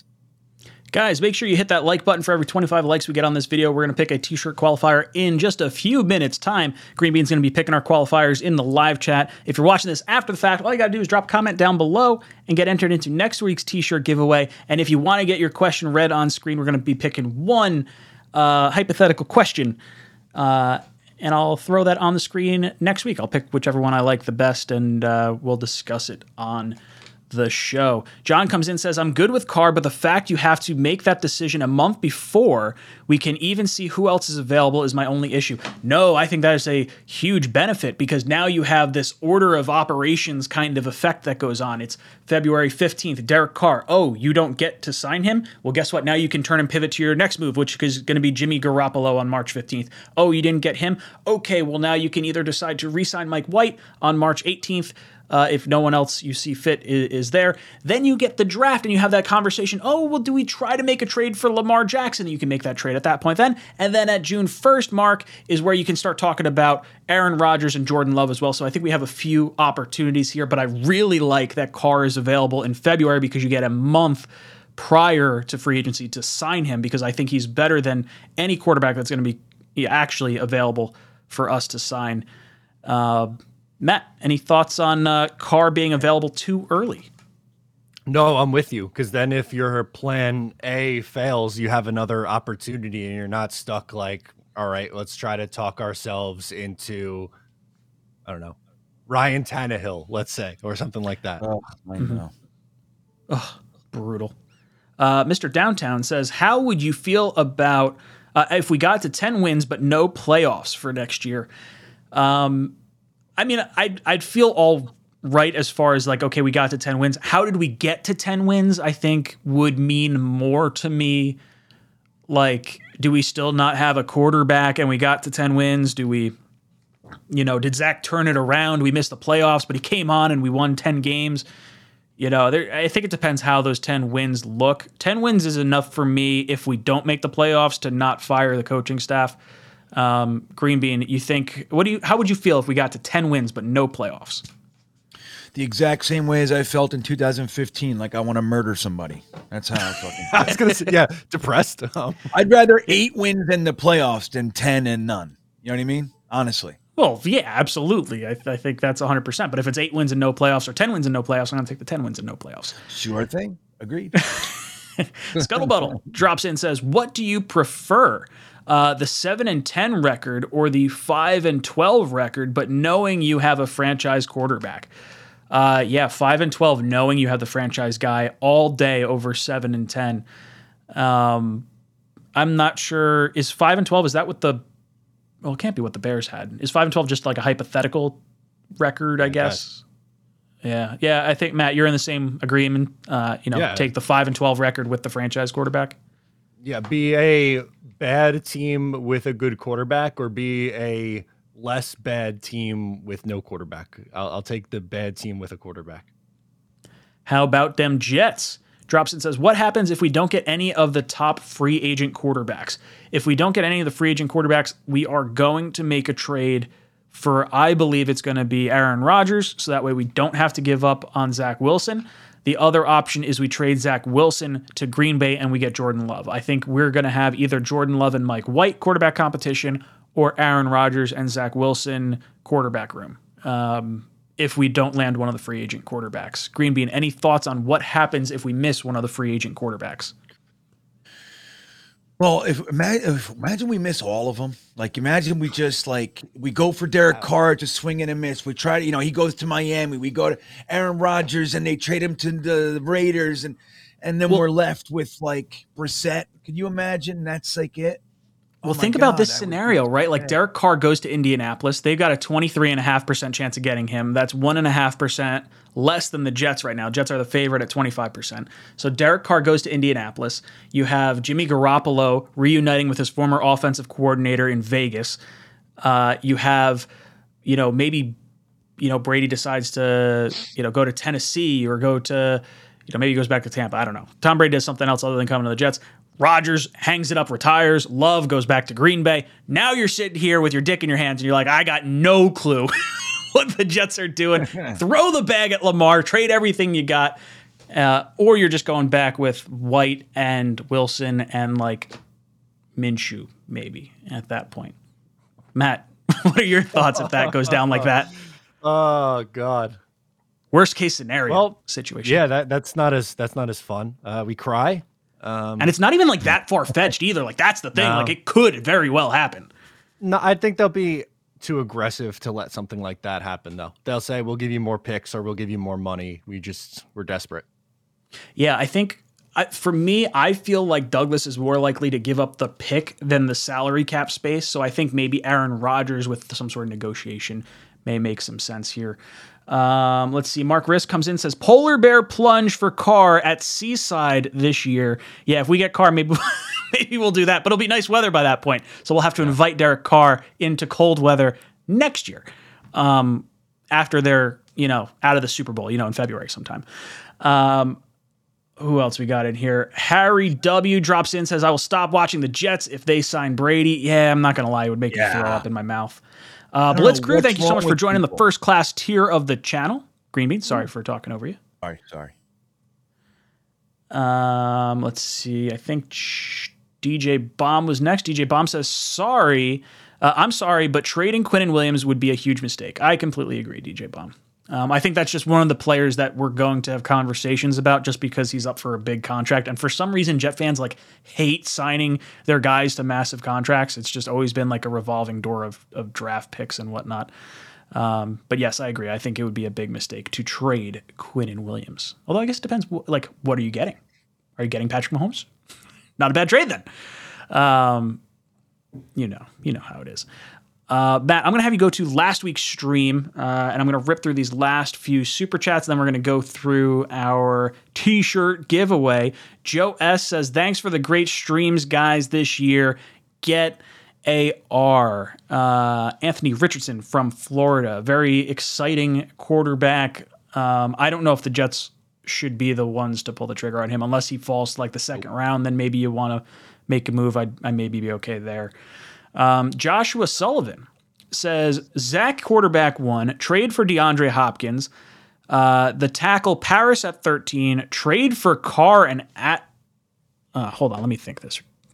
Okay, so these are multiple scenarios. So he says, would you prefer Zach, D-Hop, and Paris at 13, or trade for Carr and Adams, or trade for Lamar, pick up a center and left tackle and wide receiver? Which one do y'all do? Of those, trading for Carr and Adams is the one I would pull the trigger on. That's an interesting one because it's not too far. It's far-fetched, but it's not overly so. If there's a situation, I can't see a situation where Zach and Elijah Moore would both go to the same team. I feel like Elijah Moore would go nuts. Oh my God! But if there's a situation where I think Carr would waive. Yeah, well, yeah, that's just it. I think if Carr were to waive his no trade clause, it would be with him and Adams in a package deal. But I think Carr is going to waive his no trade clause. He'll forego the $35 million that he's guaranteed, and he'll sign a new 3-year, $100 million deal or something along those lines. Matt, of these options, is there one that sticks out to you? It really hurt my head trying to read this and figure out what he meant for each one. Sorry, Joshua. But I would say the second one with Carr. Lamar and a C+ left tackle sounds like an injury waiting to happen, and Zach Wilson can't be your QB1 plan for next year. Oh man, I got to have you start reading these more often. I read that as a center and a left tackle, but C plus left tackle and wide receiver makes way more sense based on the cap flexibility that you're going to need to maneuver. I thought it was center too. I thought Yeah. it was center maybe. plus left. No, tackle. no. I maybe. think you're Matt. I think you're right. Greenbean, what about you? What do you think about this list of potential options here? I like the trade for Carr and Adams. If we could figure that out, you know what I mean? We'll Be figure out. fantastic. Yeah, it'd be so. Think about Devontae Adams with Garrett Wilson and whoever else we got. Mims, Barrio. You know, dude, it would be electric. Oh my Wonderful. God. The New York Bully comes in and says, how concerned should we be with McGovern not re-signing? What direction would we go at center if that happens? Trade for Rodney Hudson from Arizona. I'll be honest, I haven't really explored the options outside of Connor McGovern. I would like to retain McGovern. I think Douglas does too, because one of the things from Douglas's press conference the other day was consistency and availability on the offensive line. And if for no other reason, McGovern's health and consistency, I think will lend him to getting re-signed by the New York Jets. Now, on Spot Track, they have him listed as like a $12.7 million a year contract value. And for me, that might be a little rich for what we need.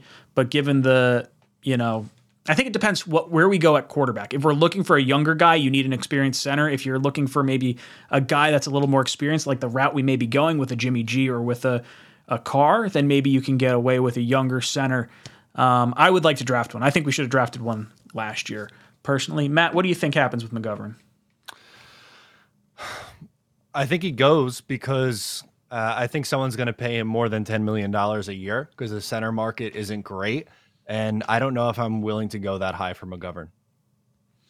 Greenbean, this one's going to be for you. Just wanted to say awesome job. Well, thank you. He said, just want to say awesome job this year. Loved you guys, all the work you guys put in. Let's call it a bromance. This is the perfect bromance. And if I go like this, I can gingerly touch their tips as well. Can we touch tips? Is that, nope, you're doing the wrong way. Oh no. Oh God. I pay taxes. I'm mature. I have a kid. They put me in charge of people. Lewis comes in and says, trade for Fields. Bears could reset at quarterback. That would be such a kick in the pants. Could you imagine Joe Douglas coming in and saying, hey, we're going to give up on our number 2 overall pick to trade our number 1 overall pick for the guy we should have taken at number 2 overall that same year. That would be absolutely brutal, Lewis. I don't want to see it happen. I would be very, very upset. And then Juan drops in and says, any veteran left tackle you would like to sign this offseason, starter or backup? Not that I'm aware of right now. McGlinchey is the one that I would look at, but I think he may want to return to San Francisco. I mean, I don't know why anyone would really want to leave San Francisco anyway. I think tackle's going to be tough. I think it really is. I think I don't think the Jets are going to trade for one. There's potentially Orlando Brown. If he's not franchise tagged, he's going to make a ton of money. Like if the Jets want to open up that 13th pick and really figure some stuff out, maybe they wind up going after Orlando Brown and just paying him a monster deal. Came from the Ravens, can play left and right side. It's an option, I guess. But interesting nonetheless. All right, we have reached the end of our stream. It's time to do a little odds or evens. Greenbean, you got all our qualifiers over there? Yeah, I just got the last one. Dude, we had like 600 people. I only got 200 likes, man. So This is only a few terrible. of you. I got to Only a get few better of at like plugging that during the show. Like I know I have the I little will ticker, remind but I them. think a lot of people put this on and just close the screen. You know what I learned, Ryan? A lot of people are watching this on like YouTube TV, like on their televisions. They're just sitting on the couch watching, and you can't do it that way. But Believe anyway, it or not, I I put it looked in- at our analytics and it is surprising. I thought mobile would have been the far and away the biggest, but TV was shockingly high TV? on this. We're TV that. stars, dude. It's weird. We're on. Well, it's because you can people's sling it TV. from your phone. You're on mobile, but you're slinging it to your TV. Right. Think about it. We are literally High resolution. People are watching us on their couch, just like we're Tom Cruise. You know? How many of them do you think have pants on? That's the important question. Hey, Well, I don't. Steve. I know that there's a Steve out there. There's probably of the 526 people. Steve, you. Hey, Right. put some Steve. pants on. Jets Forever does not have his pants on. That much I'm pretty firm on. Pretty confident. I think Nightbot is sitting back there without pants on. All right, let's do some odds or evens, boys or girls. Or Matt, sorry, let's get 5 qualifiers from you. Okay. Greenby, let me know when you're ready. I'm ready. Okay, we're going to go Aiden Coffee 9976. Hey, The Truth Be Told 9169. truth be told, 961. Yeah, 9169. Okay. HXC Dude. HXC dude. Got it. We'll go Woke Hogan 6705. Woke Hogan. There he is. All right. And Shaq 32. Jack with the Q. Yeah, with a Q. All right. Get it. Before we go to our odds and evens, which trade would you prefer, Lamar Jackson, Aaron Rodgers, or DeAndre Hopkins? It looks like I'm going to have to put Justin Fields in the next poll because that was just so talked about this stream. Lamar Jackson leads the way with 52%, Aaron Rodgers 29%, DeAndre Hopkins 18%. So interesting stuff with that. All right, boys, a little bit of odds or evens. 3, 2, 1. That's an 8. Evens. All right, evens. 7 levels is out. Cespos is out. Kev Chada, you're out. Just Me is out. And Hawk, you were the last one in. You're the first one out. The Truth Be Told is gone. And Woke Hogan will not get a T-shirt tonight. That's it. All right, 3, 2, 1. 7, 8. It's an even again. All right, Anthony D, you're out. Val Outlaw is out. Aiden the Coffee Man is out. And Shaq 32, we are down to 4. Oh, man. 3, 2, 1. That would be a 5. That's an odd. Gitmo Bob, you're out. Randilla is out. Then there were 2. We got Super Leroy 66 and HXC Dude. That's it. Oh, man. Chat, give us the number, the first one after Joe S. Plus what we throw up. 3, 2, 1. That's an 8. 8 plus a 5. We got a 13. All right, Super Leroy it is. Super Leroy 66, you are the winner. Contact Ryan. Love it. Don't need Super to put Leroy your 66. Reach out to me on social media. I'll get your information. I'll send you out a little t-shirt. Have a little bit of fun. Boys and girls, thank you so much for hanging out with us tonight. It's been a lot of fun. Let's go around our panel, give our closing thoughts. Greenbean, any last words for our panel? All right, well, tonight, right after the show, we're going to do the After Hours Jets Fest at 10:30 on my channel. But this is going to be the last one for the year because next Monday, the Monday coming up, begins our first Monday night 10 o'clock mock. It's back, and I can't wait to start that with you. So After Hours tonight, Monday 10 o'clock mock. I love it. Matt, any last words for our panel? New episode of Just Jets tomorrow. We're going to try to answer all the important questions that the Jets have going into the off season, and we'll talk about all different kinds of trade options. Please tune in, subscribe. Love you all. I love it. Boys and girls, thank you so much for flying with us. Hit that like button on the way out. We'll be back here next week, 8 o'clock to 10 o'clock. This is Jets Talk signing off. JETS. I think every single person in this locker room is a competitor at the highest level. So, yeah, when you feel as if your backs are against the wall, you never have to feel like you got to do it by yourself. Unbelievable throw. Under pressure. Sacked by Quinnen Williams. Right sideline, Usama's got it. You look to your left and your right, you got guys out there with you that our whole point is to help each other. This one to Mims.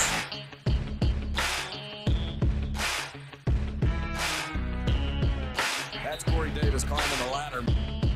To be able to go out and lead these guys, just to know how hard these guys work and how important it is to them, and then you get that chance to lead them.